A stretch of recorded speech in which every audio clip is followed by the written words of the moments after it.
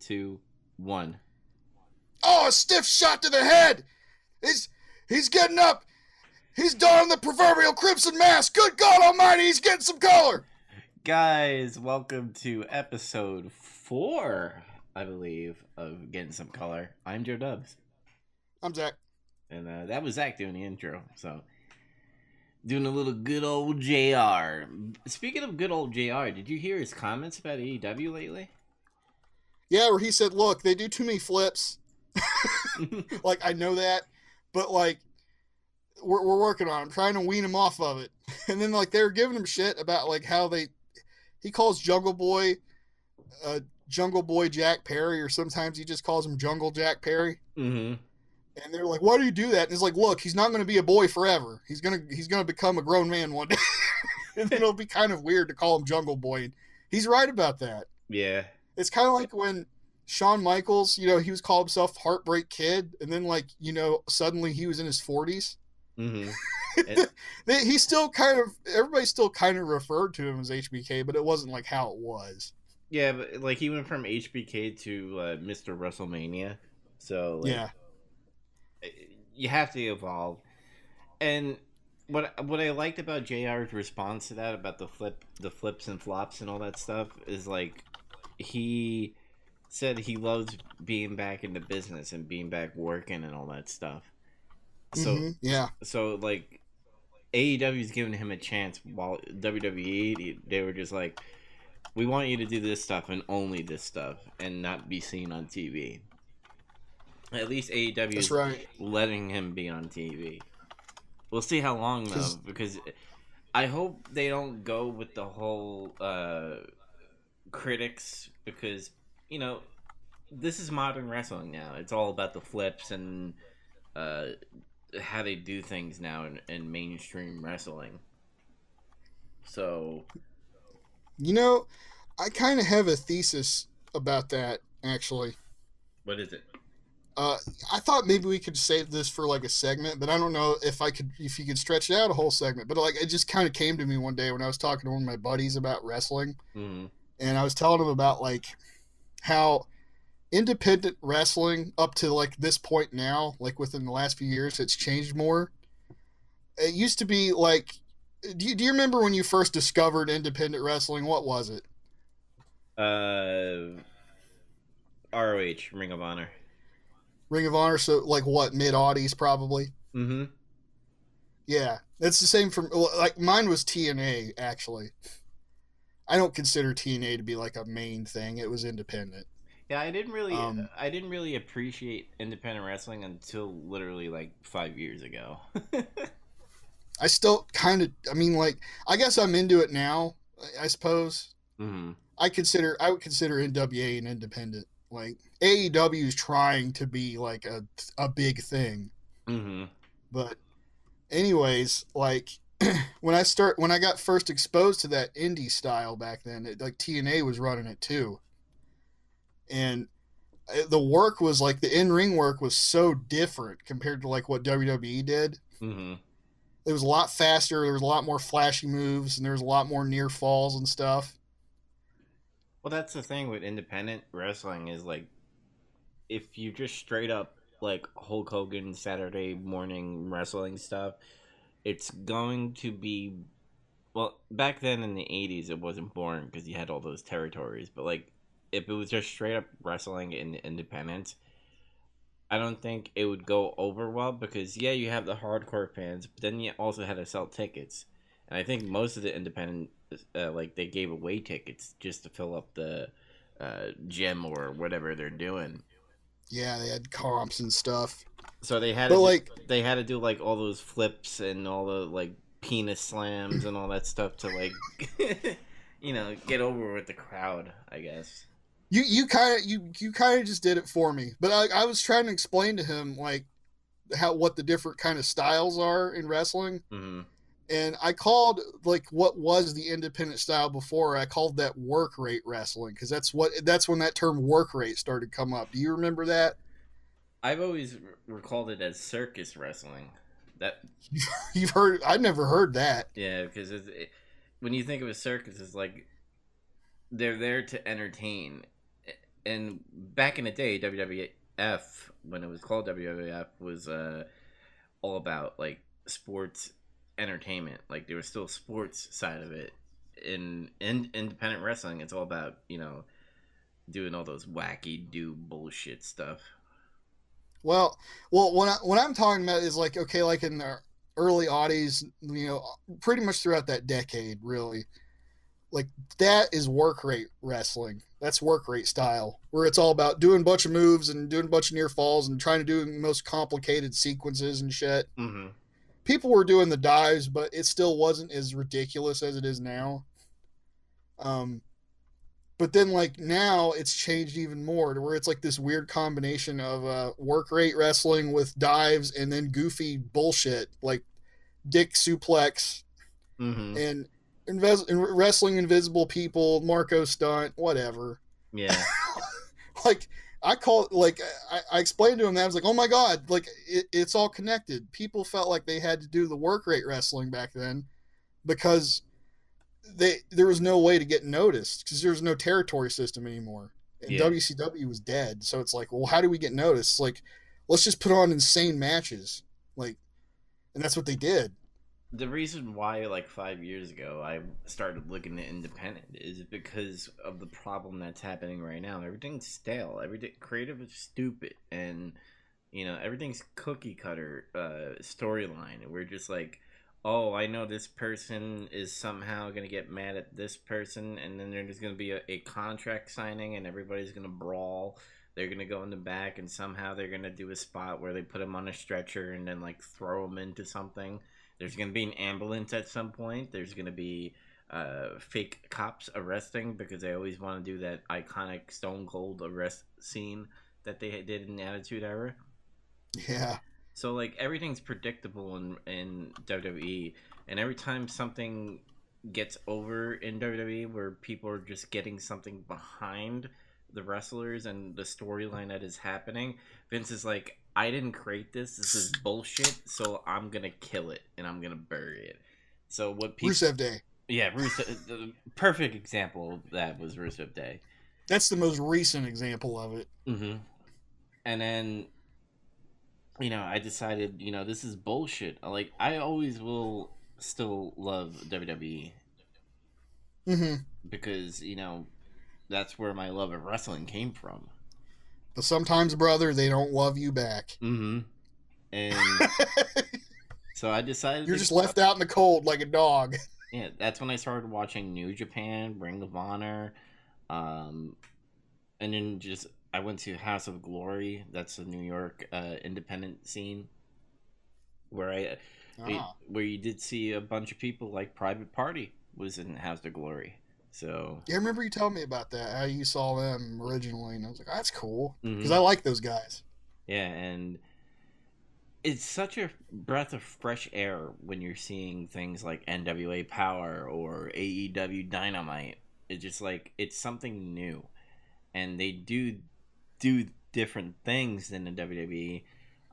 Some might do a little bit stupid stuff like Marco Stunt doing the floss in the middle of the ring, and then all the flips could get a little annoying and out of control at sometimes. Uh, Yeah.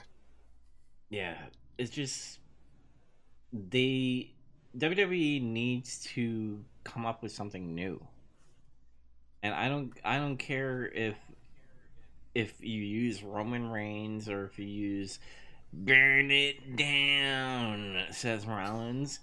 I'm gonna burn it down. As long as there's like a Fuck. good, different, new story to it, I'll get behind it. But when you do the same shit over and over and over again, and then when something gets over, you just say, fuck you. We didn't create this. You got it over for us.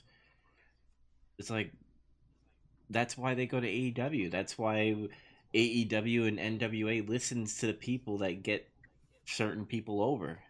I mean, at some point they're gonna turn on them. They're gonna turn them heel, but that's what wrestling's all about. You make them a Mhm. face, and then at some point where people are really, really white hot face, you turn them heel, and then that's when you get the heat. You know what I mean? Hey now, some of the executive producers in AEW believe that we're in a post-heel and face world.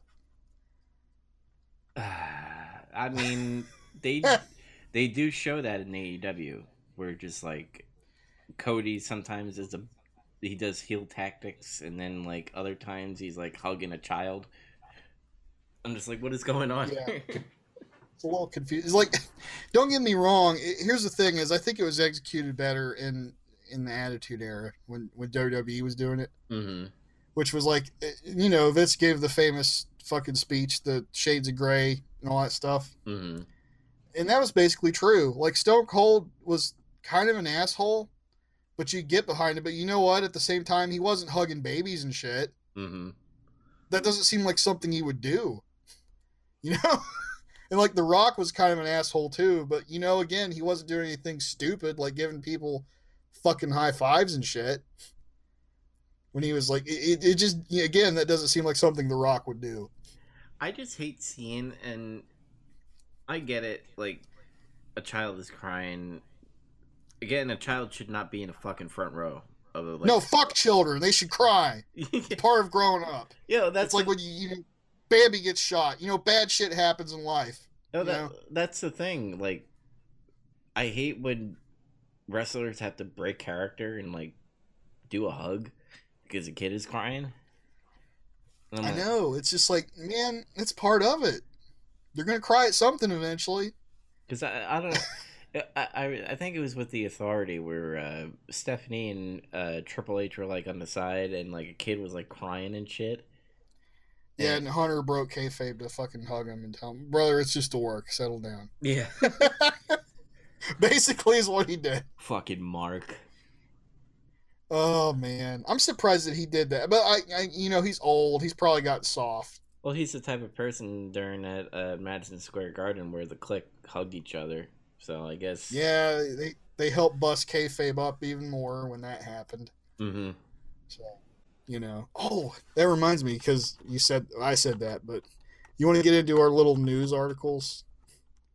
Well, before we do that, our special episode is going to be a top 12 entrant theme songs of wrestling, period. So it could be shows, it could be any pay-per-view song, and also could be the wrestler. So that's going to come. Most of these are probably going to be wrestler themes. Yeah. So that's going to be at the end of the show, but usually when we have a thing planned in the beginning, we do a little like kind of news reports of what's going on and what our feelings are of the products that are out there in wrestling. Yeah. So you want to go first? You got any news articles? Bischoff got fired as SmackDown executive, producer or whatever. Very, very quickly. It kind of pisses me off because I understand we're in a time of everything should happen quickly now, this and that, but going back to WWE being stale and the same old bullshit, because when they went to Fox, and obviously the first episode of the premiere is going to be big. I believe they had like 2 million people watching it or something like that. Mm-hmm. So obviously they're gonna... on the debut? Yeah. I think the debut was like 4 million. Oh, wow, double. Yeah, and then it's dropped all the way back down to where it was before, basically. Yeah, because they do the same shit over and over again, and then the inconsistent storylines. But anyway, I digress on that because I could talk about that forever. Oh God. But they fired Bischoff, and they haven't given the reason yet. But I think the main reason is because of the droppage in viewers. But how can he get the blame when Vince is always changing shit? Yeah, like I've heard that, and I've heard this multiple times, and like he's yet to come out and say it, mm-hmm. but allegedly he didn't even have creative control still. Like he didn't make any kind of creative decisions for the shows yet. I think it just wasn't given to him. And yeah, like there's the thing with the ratings and everything, and like I can kind of read between the lines on a lot of these reports, and I think it was like he was kind of set up to like be the sacrificial lamb for when the fucking ratings went down. It seems like, and that's why he didn't move permanently to Connecticut. He got an apartment. You know, like I think he knew, okay, it's going to be a short ride deal because they're probably going to run me off. But hey, at least I can make some money real quick. That seems kind of, pretty jaded point of view. But you know, Eric's been in the wrestling business for a while. He's been around. So you could kind of read it in between the lines when, you know, they hire Bruce Pritchard to come back in, a fucking yes man of Vince McMahon. So Bruce Pritchard talks a big game on his damn podcasts and shit, but he's pretty much a Vince McMahon stooge. And I'm not saying he never had any good ideas, because I can't say that, because he's had some invariably, I'm sure. It's just like he has that reputation with a lot of people. That's him. I really think that they should have put, and I know like having an authority figure was bad, but that's because you had fucking Triple H and Stephanie McMahon. Nobody wants to see that shit, and nobody wants to see Shane McMahon either. Now, if they had like a Paul Heyman versus Eric Bischoff again, I think that would bring viewers back. Oh, that would, yeah, like sure, and like just the fucking heel authority figure shtick is played out. Just like have them be all the, like William Regal, how he is on NXT. Where he's like maybe a little bit more like being in the show than he is. But that, to me, that's like kind of the way you should do it now, because everybody's so sick of that fucking storyline. And I think you said like he had an idea that it might be a quick gig. That's why he got an apartment. But still, he put like all his belongings and shit in his truck and like drove from Wyoming all the way to Connecticut just to get fired. Yeah. And a lot of people are like really pissed off at Vince because of that. It's like, dude, you had this guy move just to fire him. So that's another thing on Vince's notch that like, and at this point, everybody should not be surprised. He does not give a fuck what we think anymore. No, he's fucking, even Seth Rollins it's crept out that he said Vince is a weird old man. Just like, it was something about like at some fan signing, like somebody asked him about, apparently, I guess, remember that one time Seth wore white gear? Yeah. At like it was like a SummerSlam or something. It was a bigger pay-per-view. And he's like, how come you don't wear white gear anymore? It's like a weird fucking thing to ask him. I could have thought of like 15 other questions to fucking ask him than that. Yeah, why do you say burn it down? Why do you keep saying, yeah, I actually would have said, do they make you say burn it down all the time, or are you doing a thing? Are you doing a bit because you know it's fucking stupid? Like what's the truth? But no, like he's just like, I don't know. Everybody really liked it, but Vince hates it, so he doesn't let me wear white gear. He's a weird old man. That's pretty much exactly what he said. Oh god. And I guess it's a thing when you're a champion in WWE, you have to like speak up to all the AEW or non-marks and be like, you know, this is the best thing we're doing on TV. You have to be retarded, and I get it. You have to defend your product because you're working for Vince McMahon. You just don't say anything. You just gotta be clever about it, like Becky Lynch is. She's clever. Because she said like somebody was asking her a month or two ago about like, oh, how about the storyline with your now fiance Seth Rollins? He was on TV. It's like, well, I didn't want to do it, and he didn't want to do it, but we ended up doing it anyway, and. Well, you know, the creative team, they're full of great ideas that always work, right? She pretty much just fucking put him on blast. But it was like, she didn't really exactly come out and say it either. Yeah. But, like, Seth Rollins has a thing where, like, a couple of months ago, he said something stupid like, oh, you're taking food off of my family's table or something like that. And I'm like, what? The fuck? Like, dude, just shut the fuck up. Like, what family? He doesn't have a fucking family. I think he was saying, like, for the, like, rest of the roster and stuff. That better be what he meant, because he's fucking well, he's not single, but, like, God damn it, he doesn't have a fucking family yet. But, like... That's what I'm trying to say. But here's the thing, like, dude, they have to know the product. There's like rumblings of going on that like people are just they want to get the fuck out. Like Mike Kanellis wants to get out. That's another news story. Yeah, he asked for his release. Luke Harper wants out because they won't fucking use him for some reason. Mm-hmm. And I think Randy wants out too. I think here's my thing. I think he wants more money. So he's like, he's gonna play. He's gonna play hardball with him. I think because I've heard his contract's coming up next year. mm-hmm. So I think he's trolling. Like he did like a picture next to like a sign that said "Elite" and all that stuff. Plus, the way he acts on social media anymore, he just doesn't fucking care. It's like awesome. Mm-hmm. He just says whatever the hell he wants. Like nothing ever happens to him somehow. Like he goes AEW and he's Randall Orton. Randall Orton. But yeah, man, it was a bad move, and I think it was a quick. He was definitely the scapegoat, and there's another rumor going around that because Eric Bischoff is more right leaning on ideas and politics and all that stuff, that some of the executives didn't want him around. Well, Vince is right leaning. Yeah, but. They kind of made it clear that the executives are running shit, and that's so. Yeah. That was before they did the whole stupid draft thing, which we will talk about.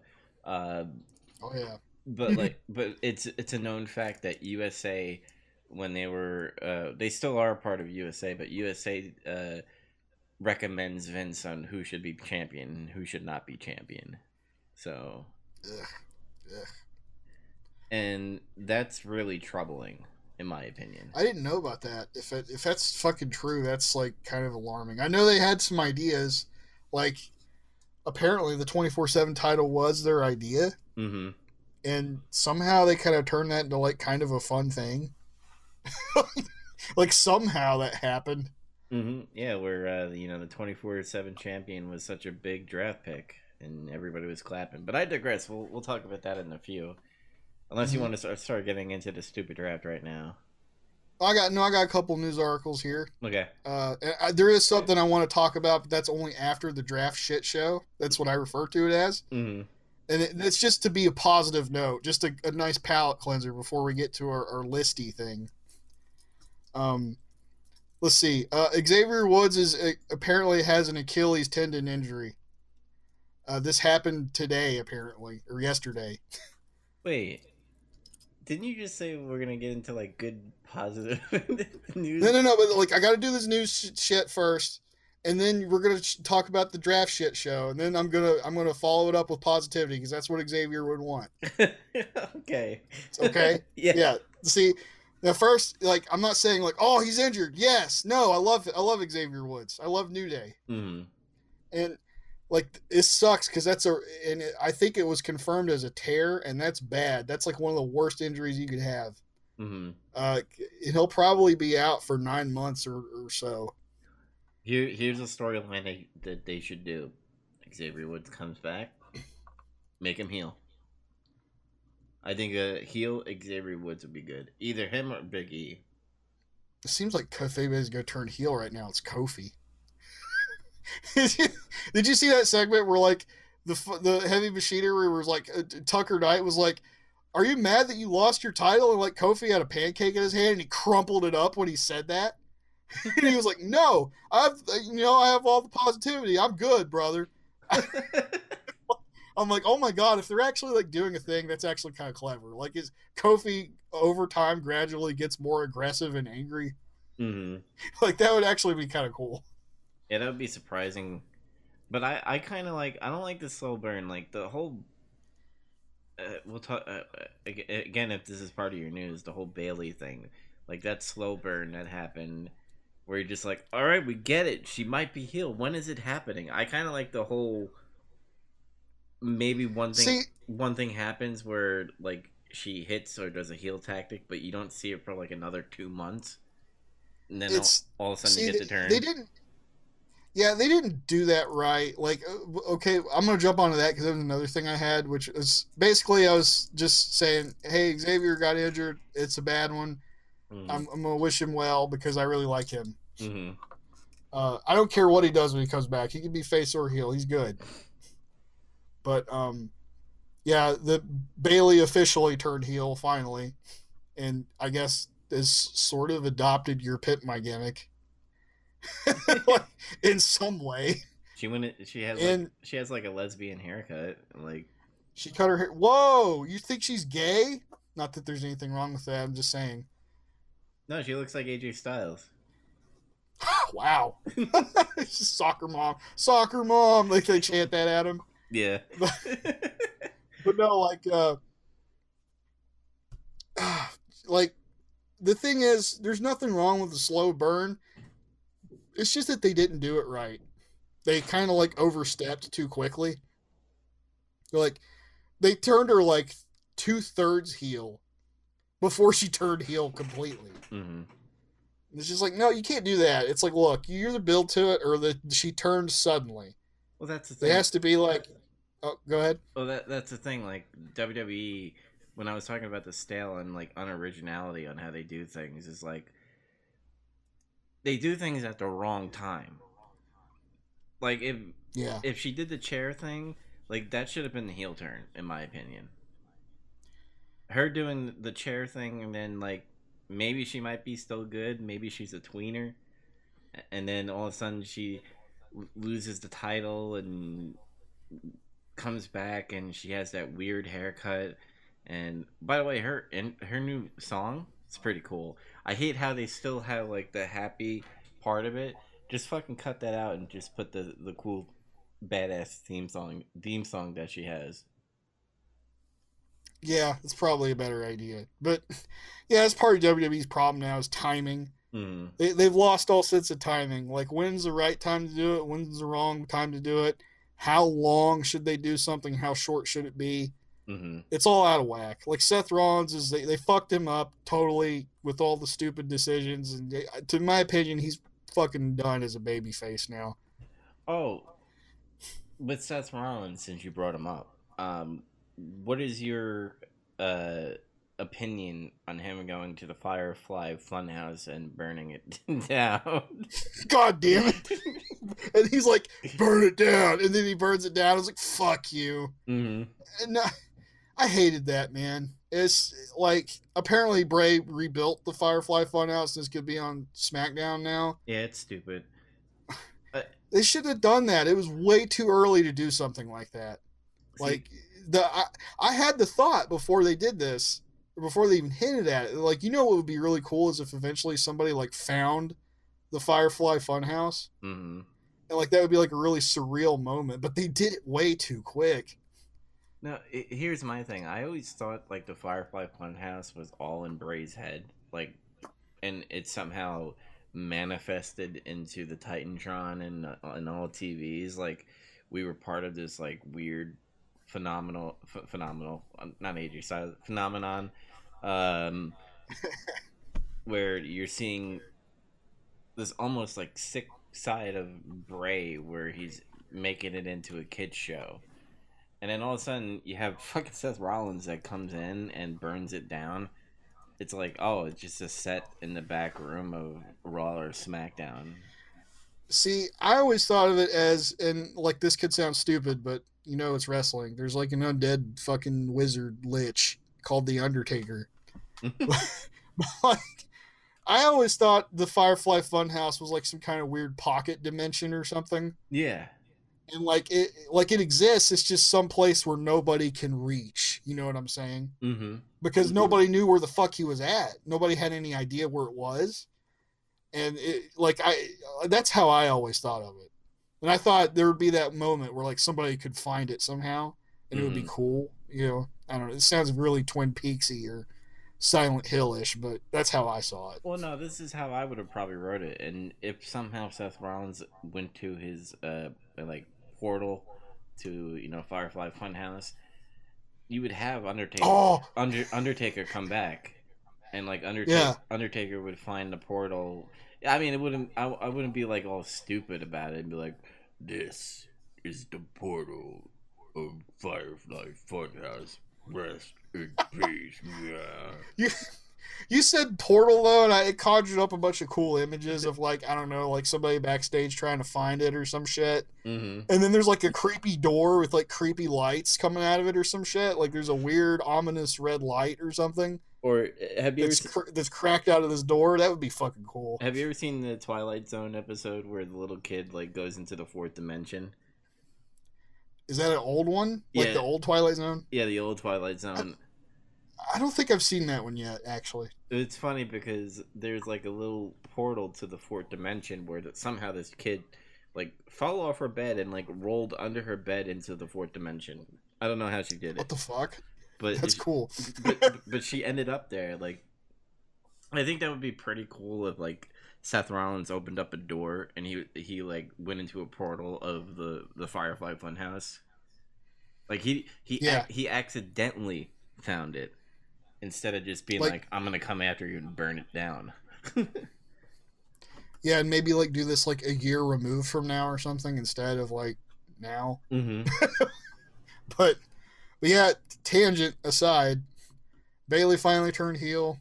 I'm kind of digging it because it's something she hasn't done yet. She still does the belly to Bayley, whatever the fuck her name. Bayley to belly, brother. Yeah. And she needs to get a new finisher desperately, just something. Mm-hmm.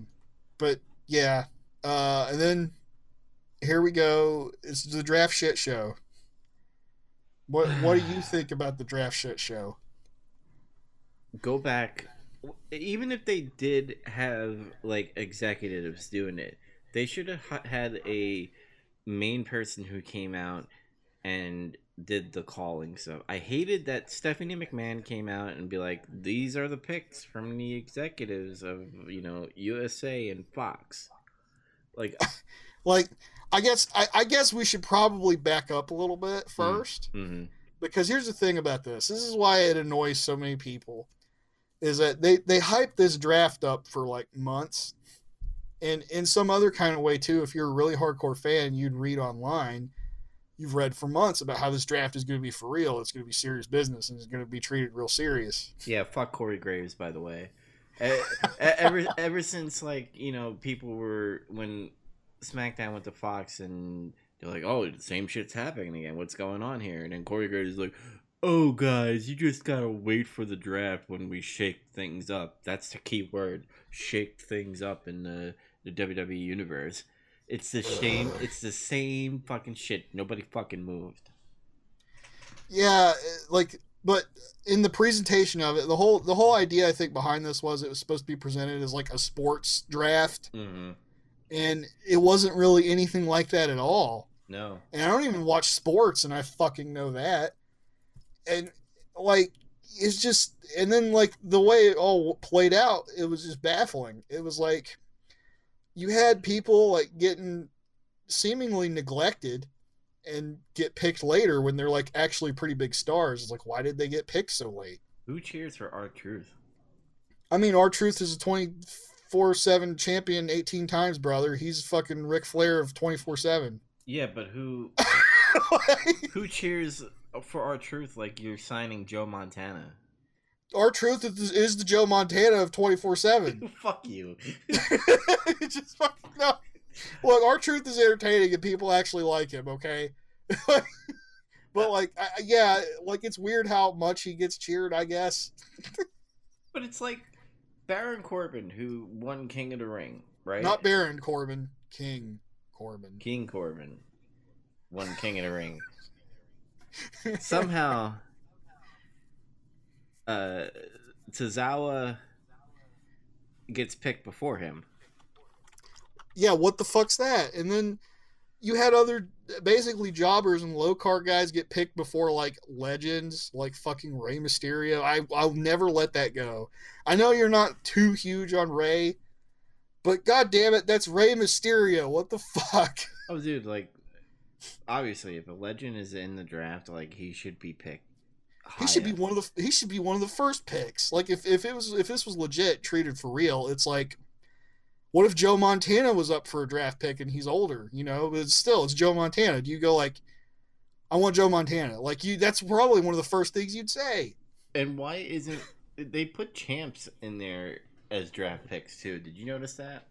I did, and I thought that was like weird. I figured they would just stay on their show, like they were immune from being picked. Yeah. So what would happen if, like, let's say Becky Lynch, who is the Raw Women's Championship, Yeah. gets What if she picked was drafted to SmackDown? SmackDown? You mean? Yeah. Does that Yeah. vacate the belt or? Yeah. Like I was thinking about that, and I was just like, what the fuck would happen? And I guess I kind of answered my own question, which would have been if they were smart, they weren't. But if they were smart, they would have just said all champions are off the table from being drafted.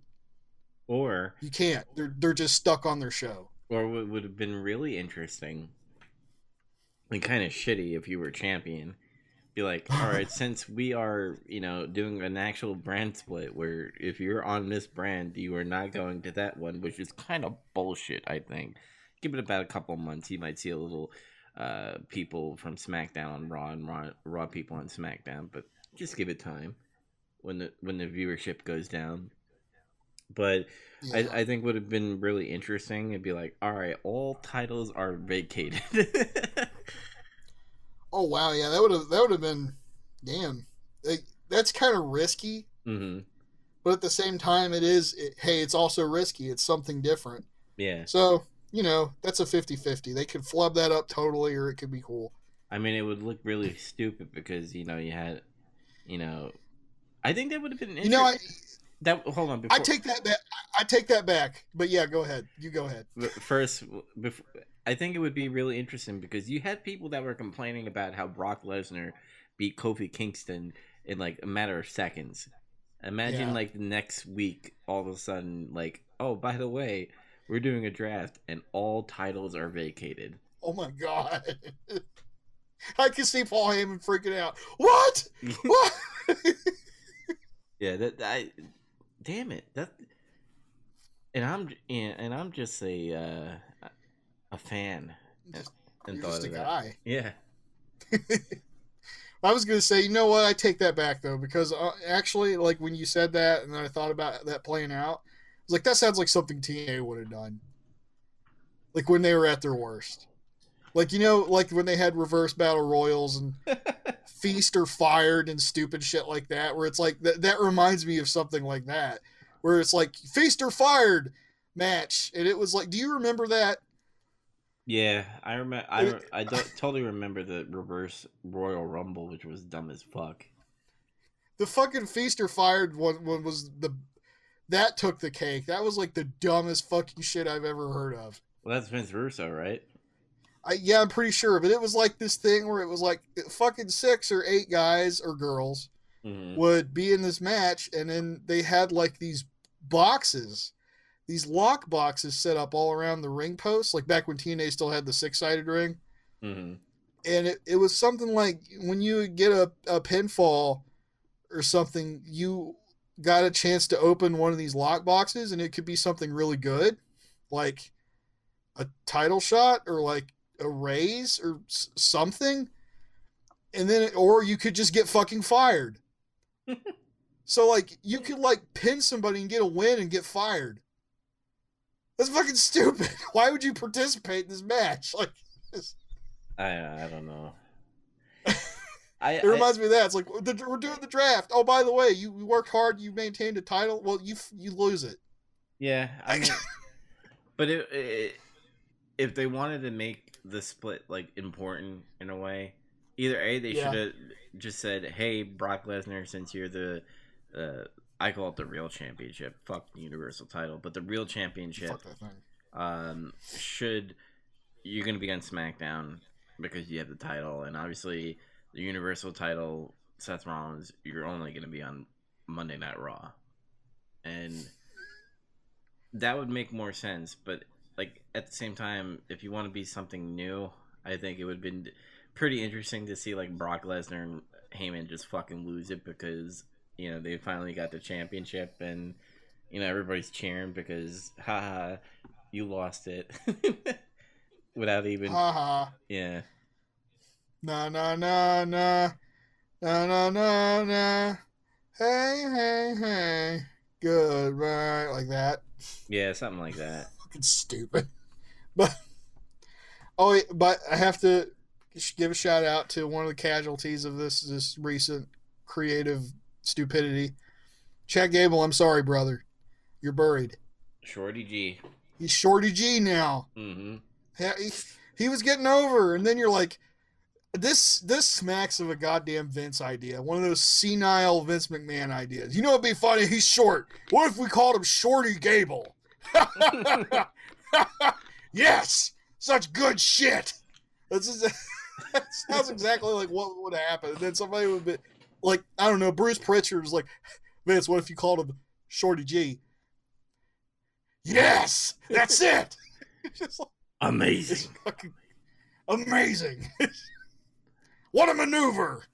And he would start, again, Vince just burying things that become organic. But yeah, Chad Gable was just getting over just from working. If you just working matches. If you were the head of a promotion and you found that, like, oh, this is very organic. The only time I would probably be like, man, that wasn't in the plans. Like, he shouldn't be getting over my champion. Like that should be. But I would keep an eye on him. Maybe I would take him off TV if like somebody started getting organic, like cheers and all that stuff. I'd be like, all right, he's not in the plans right now. Let me get through like 2 pay-per-views before I start pushing him up the ladder. Yeah, like on the face of it, like, yeah, while you're making your plans, you can still have him look good, like in matches and stuff. Mm-hmm. You know, you don't have him figured in, as they would say, but like you can still, in the meantime, make him look decent. Yeah, because remember when we brought this up when Rusev Day was like so over and shit. Yeah. Like, this was during Roman Reigns' time, so if, like, Roman Reigns wasn't getting any cheers, and all of a sudden you hear Rusev Day all the time. Yeah, people chant Rusev Day when they're bored. Because they love Rusev. It is not Roman Reigns. God damn it! Superman punch. Super. Ooh ah. Ooh ah. It's what it is. I'll never. Oh my god! I never made that connection. That sounds like that's what happened. So what I want you to do is when you do your punch, you go ooh ah. That's exactly what happened. Mm-hmm. But no, it's just, man. Like, here's the thing. Like they said, they tried to take the angle with Chad Gable where it's like he's like, they've been making fun of him because he's short or something, and it's like he's not that fucking short. I mean, like, he's average size, but I don't. They tried to turn it around to where he's like, you know what? I embrace who I am. I'm short. Well, they didn't have to make him look stupid by calling himself Shorty G. Now nobody's gonna fucking take him seriously. Yeah, that's another thing I want to bring up. Like, you could totally feel like the Be a Star fucking program being like, hey, make sure your storylines, like, somebody's getting bullied and, like, somehow, the person comes up on the top. Like, why is every storyline, when it has to be a short guy or somebody that looks stupid or something like that? And, like, for example... Are you saying Nia Jax looks stupid?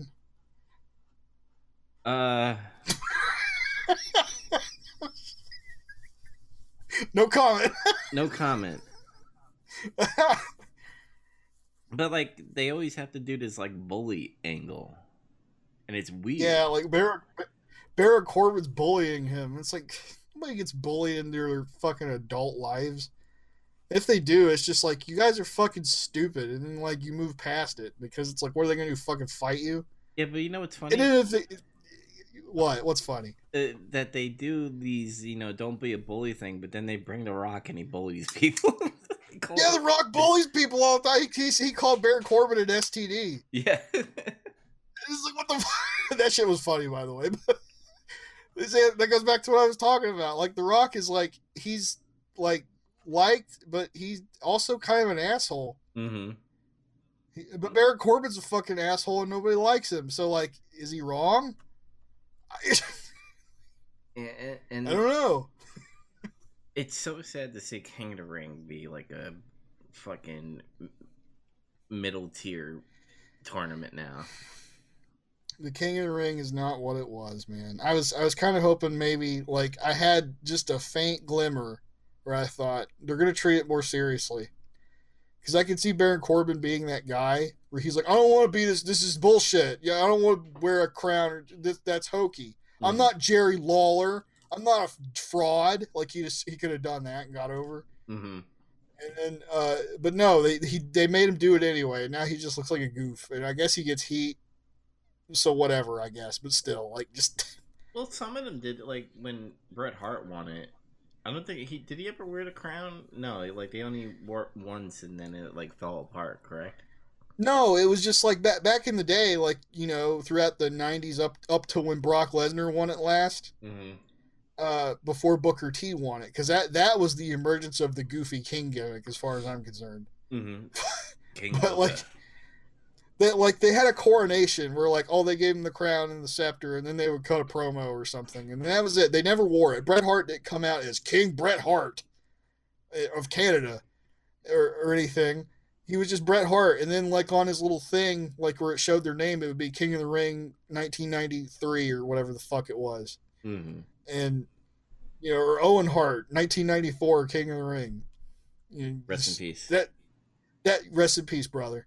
That was it though. Like it was just an accolade. Like he won a major tournament, and he's a breakout star this year. That's what it was. It was a way for you to get a push. Mm-hmm. And I don't. Now it's just like a joke. Like they did that to Booker, but Booker T is awesome, and he somehow made it work. Yeah. And that's why they're stuck on that idea, is because Booker got it to work, and nobody else has ever gotten it to work. Yeah, just the draft. Just get rid of it. I'm done with it because the last draft was pretty interesting because I was like, oh, Stephanie McMahon versus Shane McMahon. Maybe they're gonna do something with that, and it ended up being the same thing. Fucking anything with it. Yeah, then they started doing this weird wild card rules and all that stuff, and then this draft where just like it wasn't really a draft. No. Like most people, that's the thing, and I don't really think we even really brought it up yet, was most people stayed on the show that they were already on. There was just a couple people that were major that switched. Mm-hmm.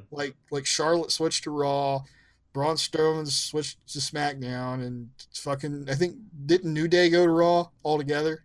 Yeah, and it's pretty clear that they only used the word draft for viewership. How sad is that? Yeah, it's like honestly 3/4 of the roster stayed on their respective shows. Really, They could have just fuck? said shake up or something like they've been doing for fucking years, like superstar shake up. John Cena's a free agent. Blah blah blah. That's why people are pissed off, because it was misleading. They said it's a draft, shit's gonna change, and like the rosters are pretty much 75% the same as they were. Mm-hmm. It's like, what the fuck? So that's why, and that updates me on my status. I'm done. I'm not watching this shit anymore. Not the main shows. I'm taking a hiatus, a sabbatical. Yeah, I'm only gonna be watching like highlights. Like I watch a person who reviews Raw and SmackDown, and usually they're right on everything. So I'm like, if something's cool, I'll go back and watch it. But yeah, I'm not watching a full show where it's just plain stupid shit. I'm not gonna be watching the shows anymore. Like there's still gonna be people I'm interested in what they're doing. Like I'm gonna be interested in what Becky's doing, what Drew McIntyre's gonna be doing. I'm gonna be interested. I've got my people picked that I'm interested in what happens with. But other than that, I'm done. I still think the Rusev fucking storyline is dumb as fuck. Oh my god, yes. Like I actually watched part of the last Raw or it was Raw, where Rusev was getting interviewed and stuff by Jared King Lawler, and Lana and Lashley were on the Titantron again, and they said their normal bullshit, be like, oh, they're trying to cuck Rusev, and then like Kane was like, "Do you have anything to say about this?" And they do a quick zoom on his face, and he's like, "I know exactly where they are." And he runs out of the ring into the back. I was like, "This is so cheesy." It, like, They have two. You notice they have two cuck storylines running on Raw. mm-hmm, Kanellis and this one. That's so weird. But they're like, they had a thing where you're like, "Oh, poor Rusev," Lana's being a cheating fuck, and like, and then they're starting to do like this weird stalker thing now with Rusev. And here's how I would have done it. That promo that he did, where they did a quick zoom in and he ran off to, I would have been like silent, and you just walk out of the ring, and then later on in the show, you see just Rusev beating the shit out of Lashley. Yeah, like in the street or something. Yeah, like a camera followed him. Yeah, that's what I would have done, and them doing the whole like, I know exactly where they are, and I'm like, that has Vince all written all over it. It does. How the fuck would he know exactly where they're at? How do you know that? What's that laying there in the mat? Is that the script? The fuck? I guess so. I bet you Vince watched like a soap opera, and that was like the line. I know exactly where the bitch is, or something. Vince doesn't watch TV. Well, maybe. I know that sounds weird, but it's true. Maybe he like went down the hallway and like he saw the Divas watching. I still say Divas because they do have a Diva show, so it's kind of weird, yeah. Mm-hmm. He saw the ladies backstage watching a soap. Mm-hmm. And that's how he rewrote the whole show, like a soap. I don't know, man. Drastic changes need to happen, and I think AEW hopefully makes WWE change in some way. But I don't think we'll see that for probably another 2 years, in my opinion. Yeah, especially if they keep making weirdo booking decisions. But here's here's the positivity now, and then we can get into, I guess, the other little things before the list. Mm-hmm. I recently got a copy of Jim Cornette's comic Behind the Curtain: Real Pro Wrestling Stories. Mm-hmm. And I was like, oh, I'm going to read this. It's going to be great. And I got caught up with all my other reading material and read it recently. And it was really good. Like, I am a Cult of Cornette member. I don't have the official card, but like I am one. But that aside, objectively, it was very good. It was really cool. There were several really cool stories in there. I still gotta buy it. It shows, like, he talks about the thing with Andy Kaufman and Jerry Lawler. That was cool. Mm-hmm. There's one about Sputnik Monroe, which I don't think a lot of people really know about. Who was like, he was kind of the guy that he helped kind of like bust up the segregation in Memphis back in the day, because he attracted so many black fans. Mm-hmm. And it was like that became a thing for his character. Like they were still segregating the arena, and he was like demanding, like, you should let the black fans in. That's not fair that you don't let my fans in the arena. And he was supposed to be like a heel. And he actually did cause like social change in Memphis. It's like crazy. Holy shit, that's awesome. Yeah, it's kind of like it's sort of an unknown, like, really cool wrestling story. And then, of course, there's like the Ric Flair, like the plane crash where Ric Flair fucking broke his back and shit. It was crazy. God damn. There's lots of cool ones. He even talks about the Montreal screw job. That's probably the longest story just because of all the setup and everything for it. I gotta get it. Really cool though. Yeah, it's good stuff, good art. He even has like little clippings to back up his stories out of like the newspapers and everything. Like some of these unbelievable ones, like a guy going to the hospital to bring his dead mother out of the hospital. Like shit like that. Like, Jesus. Just crazy fucking shit, yeah. Yeah. So recommend, if you like comics, you like wrestling, go find it. It's on Amazon or something. Well, since you talked about Cornette, I guess we'll go into a little NWA Power. That's right. Um, last episode was the one that you watched, by the way. The I episode 2.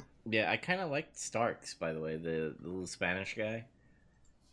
I Ricky thought, Starks. yeah, Ricky Starks. I thought he was really, really good on the mic, and Yeah, he's got something. he's got some good moves too. I just think he paired up with somebody. He was paired up with what's his fucking name? Trevor Murdoch. Yeah, there you go. Or just like, Yeah, and he's been gone for a while. yeah, I kind of felt like because he was too young and he kind of did little flips and flops and all this stuff because that's how modern wrestling is. But what I love about NWA is that they keep that shit grounded. Like they don't do too much like AEW does. Yeah. That's Mr. Anderson is with Colt Cabana. I fucking hate Colt Cabana. What's with is his character just to be annoying? I think like he thinks he's fucking funny and clever and shit, and like he's being entertaining quotes. Mm. But like to me, like this is just everything aside that I know about the guy. To me, it's just like he's coming off like a fucking annoying loudmouth. Mm-hmm. And like, but he's not heel, so it's like weird. Yeah. Like, I don't know, man. I never liked him, to be honest. I only popped for Mr. Anderson or whatever, Mr. Kennedy, whatever the fuck he Ken is. Anderson, he still looks pretty good. You know, he's better than what I remember the last time I saw him. So I guess he did improve. Yeah, his pop. I popped for his intro only. I was like, yes. I did not fucking like him when he was in WWE. I thought he was boring as fuck. Like, and that was early in his career, you know. Mm-hmm. So like, and then he was in TNA for a while, and that was like this fucking guy, you know, when they had that stigma of getting WWE cast offs all the time, and it was like even people that were like, really, you fucking signed that guy? Mm-hmm. It's making you look desperate, you know. Like to me, he came off like one of those guys, sort of, because he had like a lot of potential in WWE, if you remember, and then it was just like he had some matches, and then like a lot of his matches in WWE just weren't good. I think, if I remember correctly, didn't Eddie Guerrero last match was against Anderson? Yes. That's Eddie Guerrero's last match was against Ken Anderson. Mm-hmm. That's a small, not fun fact because Eddie Guerrero, one of the greats, died. Yes. Rest in power, brother.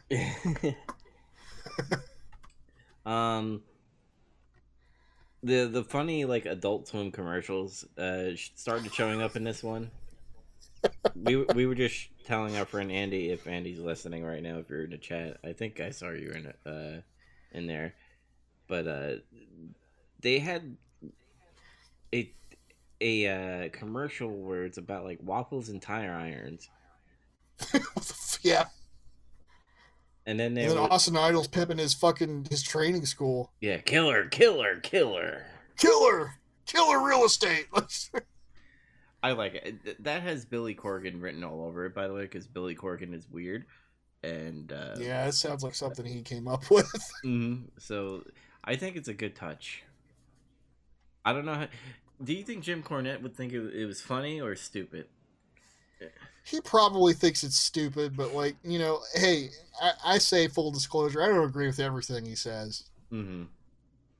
But and that would be an instance where I don't. I think it's unique.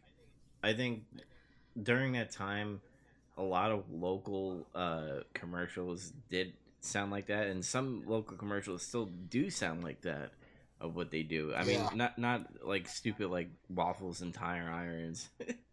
Like not like that, but just the quality of it, because it's still trying to stick to that 80s and 90s look to it. Trying to think, what was the main event of that, by the way? Let me see. It was the wild cards, the tag champs against Eddie Kingston and Homicide for the titles. And then then they got interrupted by the Dawsons, right? Yeah, the Dawsons came out and just fucked with everybody. Mm-hmm. which was like kind of funny. Uh, I like Kingston. Like I think he's a good promo man. Like he's a loudmouth too, but it's in a good way where you like listening to him.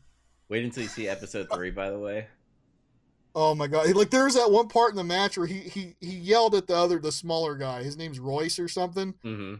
He said something like "you do blah blah, fuck you up" or something. Like it bleeped it out, and I was like, "Oh shit!"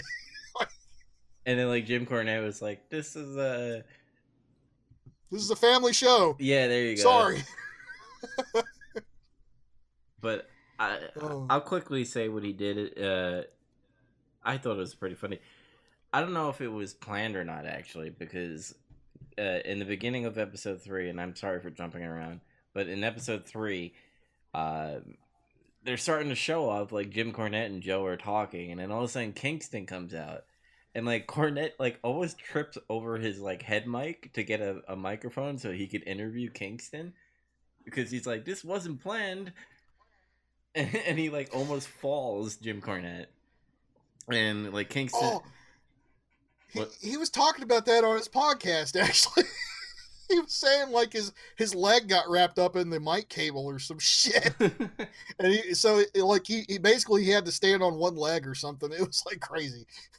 Yeah, so like Kingston comes out and he's like cutting a promo, and it was funny because he kept on saying, "Cornette, you're the greatest," and all that stuff. Because I think this wasn't planned at all. I think he just came out, or maybe Billy Corgan is like, "Hey, just fucking go out there and do something."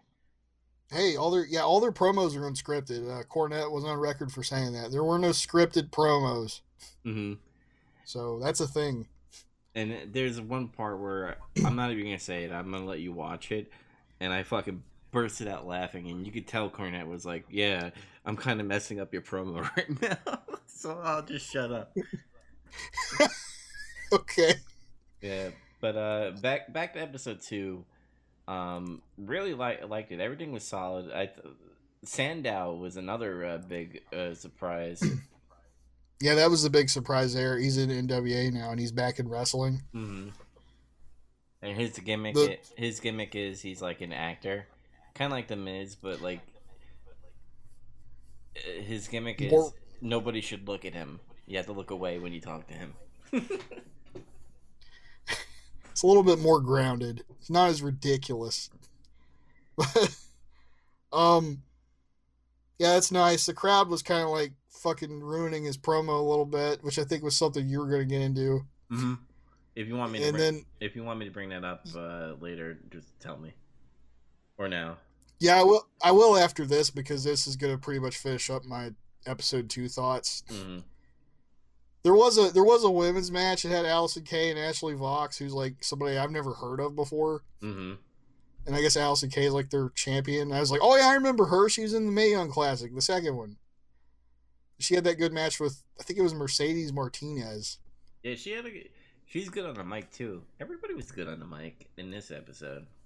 Yeah, she did a pretty good job. Like I like her. She's solid. That Vox girl was pretty good too. She's fast. Like, I think if she sticks around, like, maybe they could do something with her.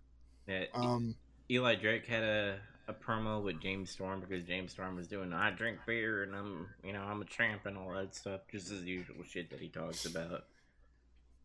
Yeah, Eli Drake came out and kind of showed him up, I thought. Mm-hmm. A little bit. I like that whole interview thing they were building up with Nick Aldis the whole time. Like, the whole show they were bringing that up. Like, you're going to do this interview. He got pissed at me last episode, but we're gonna smooth it over, and we're gonna talk. And it's kind of creating intrigue with him and his insurance policy. Is that what she is? Yeah. I think that's what he called her. I didn't want to call her a valet because she's too fucking big to be a valet. Like, she looks like a damn Amazon or some shit. Like, so it was the whole thing is like, hey, Camille, you want to say anything? She didn't say anything. I guess that's her thing right now. She doesn't talk. What do you think is going to transpire from that storyline? Do you think that maybe he's being a controlling man and not making her speak, or do you think like they're just not talking to Joe because fuck you, Joe? I think it's a thing where like it's a business thing, and she just feels like, oh, I don't need to talk. Like Mm-hmm. my gut tells me something will happen. Like he'll piss her off or something somehow. Something will happen, and things will go sideways with him, and then she'll finally say something, and then it'll get a big reaction, and she'll probably turn babyface. That's my thought. Okay. I'm thinking that probably along the same lines of what you're thinking is that she's she either a might get clotheslined again. God, yeah, she took it like a champ too. Man, that was close to the bleachers too. I'm glad her head didn't hit the bleachers. Um, Yeah, but I think something will happen where she gets hit again, and Joe being. I love what he said the other episode. He's like, "I'm a reporter, I'm a journalist, I'm a commentator, but I take my journalist seriously, and that's why we're having this interview." I like how Nick Aldis was like, he was trying to talk shit to him in that interview. He was like, "Oh, you probably won a Pulitzer or whatever, blah blah." He's like, "Actually, I've won like this many awards, this many awards." He listed off like several awards. He's like, "So yes, I am a legitimate like journalist. So let's do this." He like threw it back in his face. I was like, "Oh, the interviewers got a little bit bite, a little bit of Hmm. Mean Gene Okerlund there." Yeah, it's interesting. I think, and what's great about that like storyline is you have Nick Aldis, who's a great promo person and a great wrestler, but then you have this like woman who's not talking at all, and her not talking is way much better than every WWE promo that's been happening lately, and she's not even saying Some a word. Yeah, you don't. Not everybody needs to talk. It's just like, and there's different ways to get over. You don't have to always get over by talking. Like this is a case. This is an instance where that's proven true. The whole thing here is there's intrigue created just by her not talking. People are interested in what the deal is there. Mm-hmm. So there you go. Yeah. So with that, your thoughts on episode two? Overall it was another good episode. Um, so far I think this is probably the most consistent show out of everything new that's come out. Mm-hmm. I guess I haven't seen episode 3 yet, but the Uh, third episode of Dynamite was kind of mixed-ish for me. Yeah, I'll quickly talk about episode three of NWA. I'm not going to go into deep detail because maybe we'll talk about that next week when you watch it. Um, but anyway, episode three, the crowd starts to become out of control, in my opinion. There was a lot of talking during the Dawson's promo when I think Dawson's should have had more speak on what they were gonna do to because after Kingston said he wanted to fight that was the thing with Cornette is the whole reason he came out is he wanted to challenge the Dawsons for coming in and messing up their match from Yeah, episode 2. So the Dawsons were supposed to come out and be like, "Well, we're not going to face you because fuck you." But at the whole time, like people were like yelling and trying to making stupid jokes. And then when Sandow came out to do his promo, like he had actually had to work with the crowd because the crowd was talking way too much. And what yeah, what really annoyed me too is when Tim Storm came out for another promo that he's going to be doing. I'm not going to spoil that one for you either. You're going to have to watch that for yourself. But okay. Tim Storm came out, and you could hear literally people speaking, like talking to each other, like not even paying attention to Tim Storm. And That's fucked up, man. Because I actually really like him. yeah, it's just either a they have to figure a way to because this is recorded. They could find a way to edit the crowd sound a little bit. Maybe Yeah, possibly. muffle it a little bit. Like still have the crowd like popping and shit and doing chants, but when they're doing promos, you gotta find a way to either make the wrestlers' mics loud and to muffle the sound of the crowd because when they're doing those stupid jokes, it ruins the promos for these wrestlers, and it should not do that. But Yeah, especially on like a major angle like Tim Storm. It's mhm. like I don't know. I feel like that's kind of shitty because I feel like they did a good job setting him up as like a sympathetic babyface guy. Yeah. Like legitimately, he's sympathetic. I haven't felt that way about babyface in a long time. Mm-hmm. Because Like, Mama Storm. mom's, yeah. Um, what was weird about this episode is it was only like 48 minutes. It was a little shorter. Yeah, and I think the reason why is because I think the crowd was a little rowdy and they probably had to cut a lot of shit out, which is sad, in my opinion. Maybe, I don't know. Cornette hasn't said anything about that, so it might have just been that was all they had for that episode. Maybe. Probably. Who knows? But we'll talk about that next week on episode 3. Maybe we'll have like both episode 3 and 4 to talk about, just how kind of like we talked about 2 and 3 today. Yeah. Let's quickly talk about Dynamite. What did you want to bring up that was kind of like a mixed bag for you? Oh, like it was just how the whole show was executed in a way. Like, there were various little problems that mounted, Mm-hmm. and then there was like the really big problem in the middle of the show. I think we both agree on. But it's like it wasn't a bad show. It was just this was the first sign of I saw things kind of breaking down a little bit on TV. Mm-hmm. Like it's not quite reminding me of like the things that really aggravated me on like fucking All Out or anything, but like the first match it had like SCU against Best Friends. Mm-hmm. Go ahead. I think because before that even happened, we knew about Luchasaurus being injured with a hamstring injury, and we knew he was going to be out. So thinking that the Lucha Bros beating up SCU somehow was somehow going to be bleeding into the Luchadors or something like that. Not Luchadors. Oh my god. Boy and his Dinosaur or Jurassic Express, whatever they're called. That somehow they were gonna like skip that match. The way I saw that was that they were trying to take out competition before they got further. Because like in my mind, like it's like, okay, out of those two teams, SCU and Best Friends, who is the bigger fucking threat? SCU. Yeah. Like, obviously. Like they're all three really good. Even though Daniels is like about 50 like Jericho is, he's still fucking good. Well, think about it though, because AEW is supposed to be a little sporty, with like real life sports thing. If the Lucha Bros supposedly, if the Lucha Bros beat up SCU, like they could have had a thing where like because Lucha Bros beat up SCU, they're not having a match tonight, or maybe they might get oh, like they could get a penalty. Yeah. See, that's not bad. That I kind of like that. That's interesting because I don't think anybody's ever done anything like that.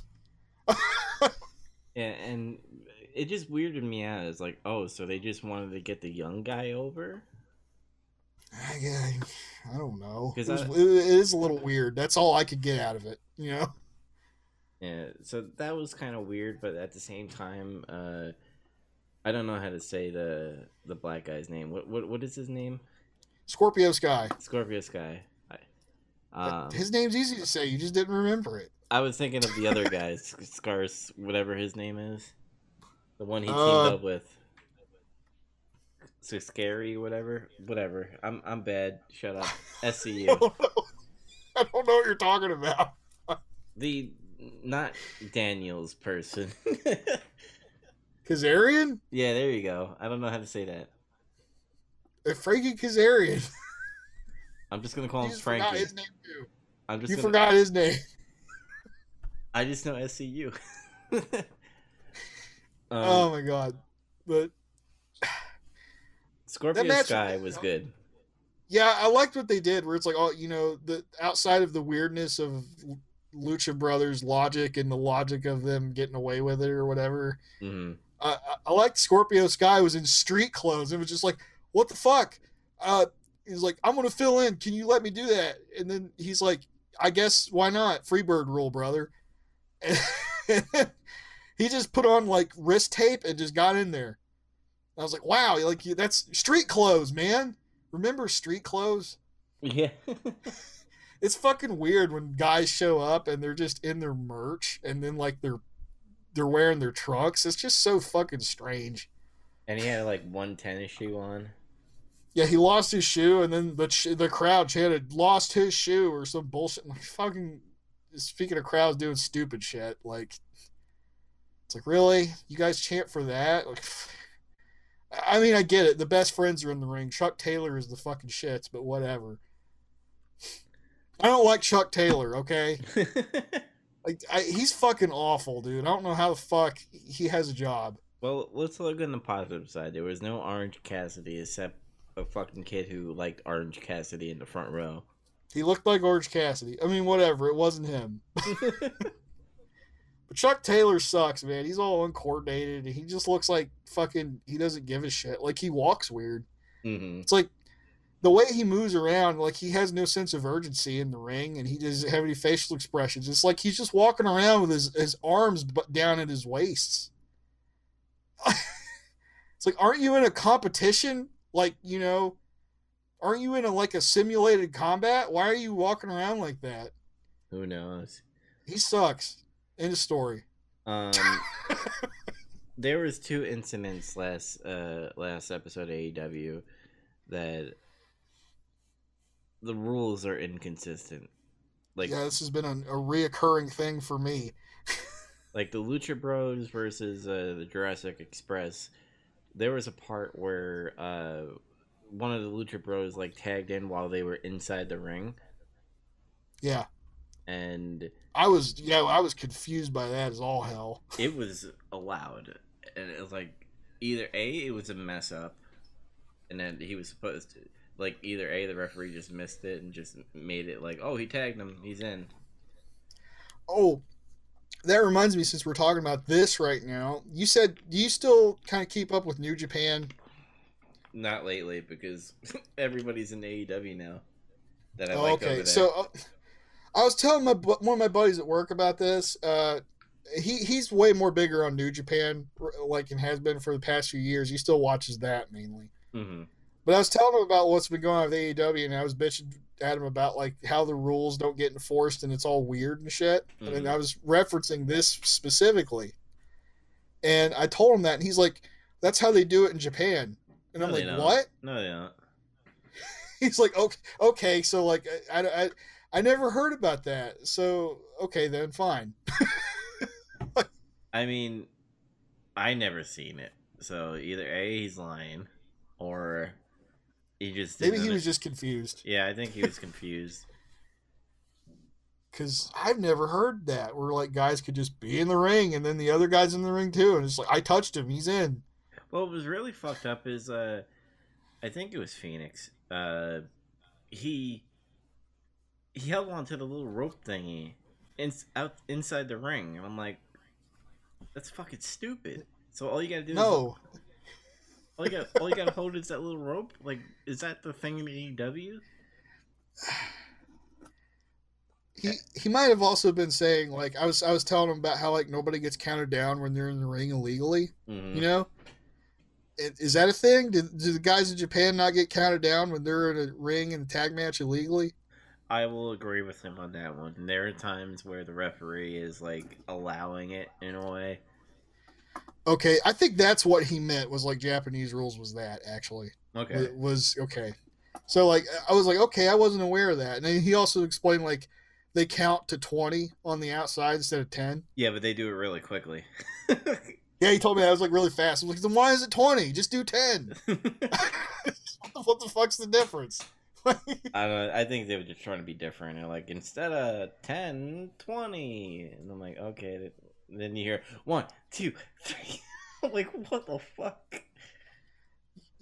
Yeah, but there's like a big problem with referees and rules, and it's just like, either they're not doing something right, mm-hmm. or they have their own rule set and they haven't told anybody yet. I told you on Facebook, I was like, they might be just. We just have to watch a couple of them once to see if it's still consistent in a way that we could be like, Yeah, oh, I guess you can tag people inside the ring. it seems like I'm making a big deal about it, but it's just that like that's the way it's been presented to us for like my whole life. Oh yeah, like That's the street you fight. know, Remember Philadelphia street fight? yeah. And then like when Jericho had Darby Allin in the walls and he was on the ropes or some shit, and Mm. Aubrey Edwards was counting him down, and I was like, what? It's a street fight. I truly think that was a mistake. But the I think thing, it was too. but the thing is, she did it twice, and that really bothered me. That might have just been inexperience. The crowd didn't fucking let her forget it though. Mm. They yelled, "This is it's a street fight," and I was like, "Ouch, guys!" The crowd's pointing out your mistakes. Like, And I wonder if Jericho likes her, by the way, because that's the second time she was in a Jericho match. he does. He officially likes her. He stated that, so he likes having her in his matches. Cool. Jericho's got the stroke. El champion. Le champion. Little bit of bubbly. A little bit bubbly, brother. But yeah, that whole episode was kind of about them pushing all the tag matches. There was the Marco Stunt was in this fucking tag match, and it was bullshit because he's 5 foot nothing, Mm-hmm. and it's just fucking ridiculous. And everybody's making like dumbass comparisons and shit. Like, well, it's like Rey Mysterio. Like even Jericho said that, and he's probably just fucking defending it because he has to. Or there was, I think it was Jericho still. It was like, oh, Dean Malenko was short. I'm like, come on, bro. Dean Malenko? You can't fucking compare No. Marco Stunt to Dean Malenko. Or Ray. Mm. Oh my god, like both those comparisons are ridiculous because it's like Marco Stunt doesn't have the athleticism like they do in either style. He's just not capable.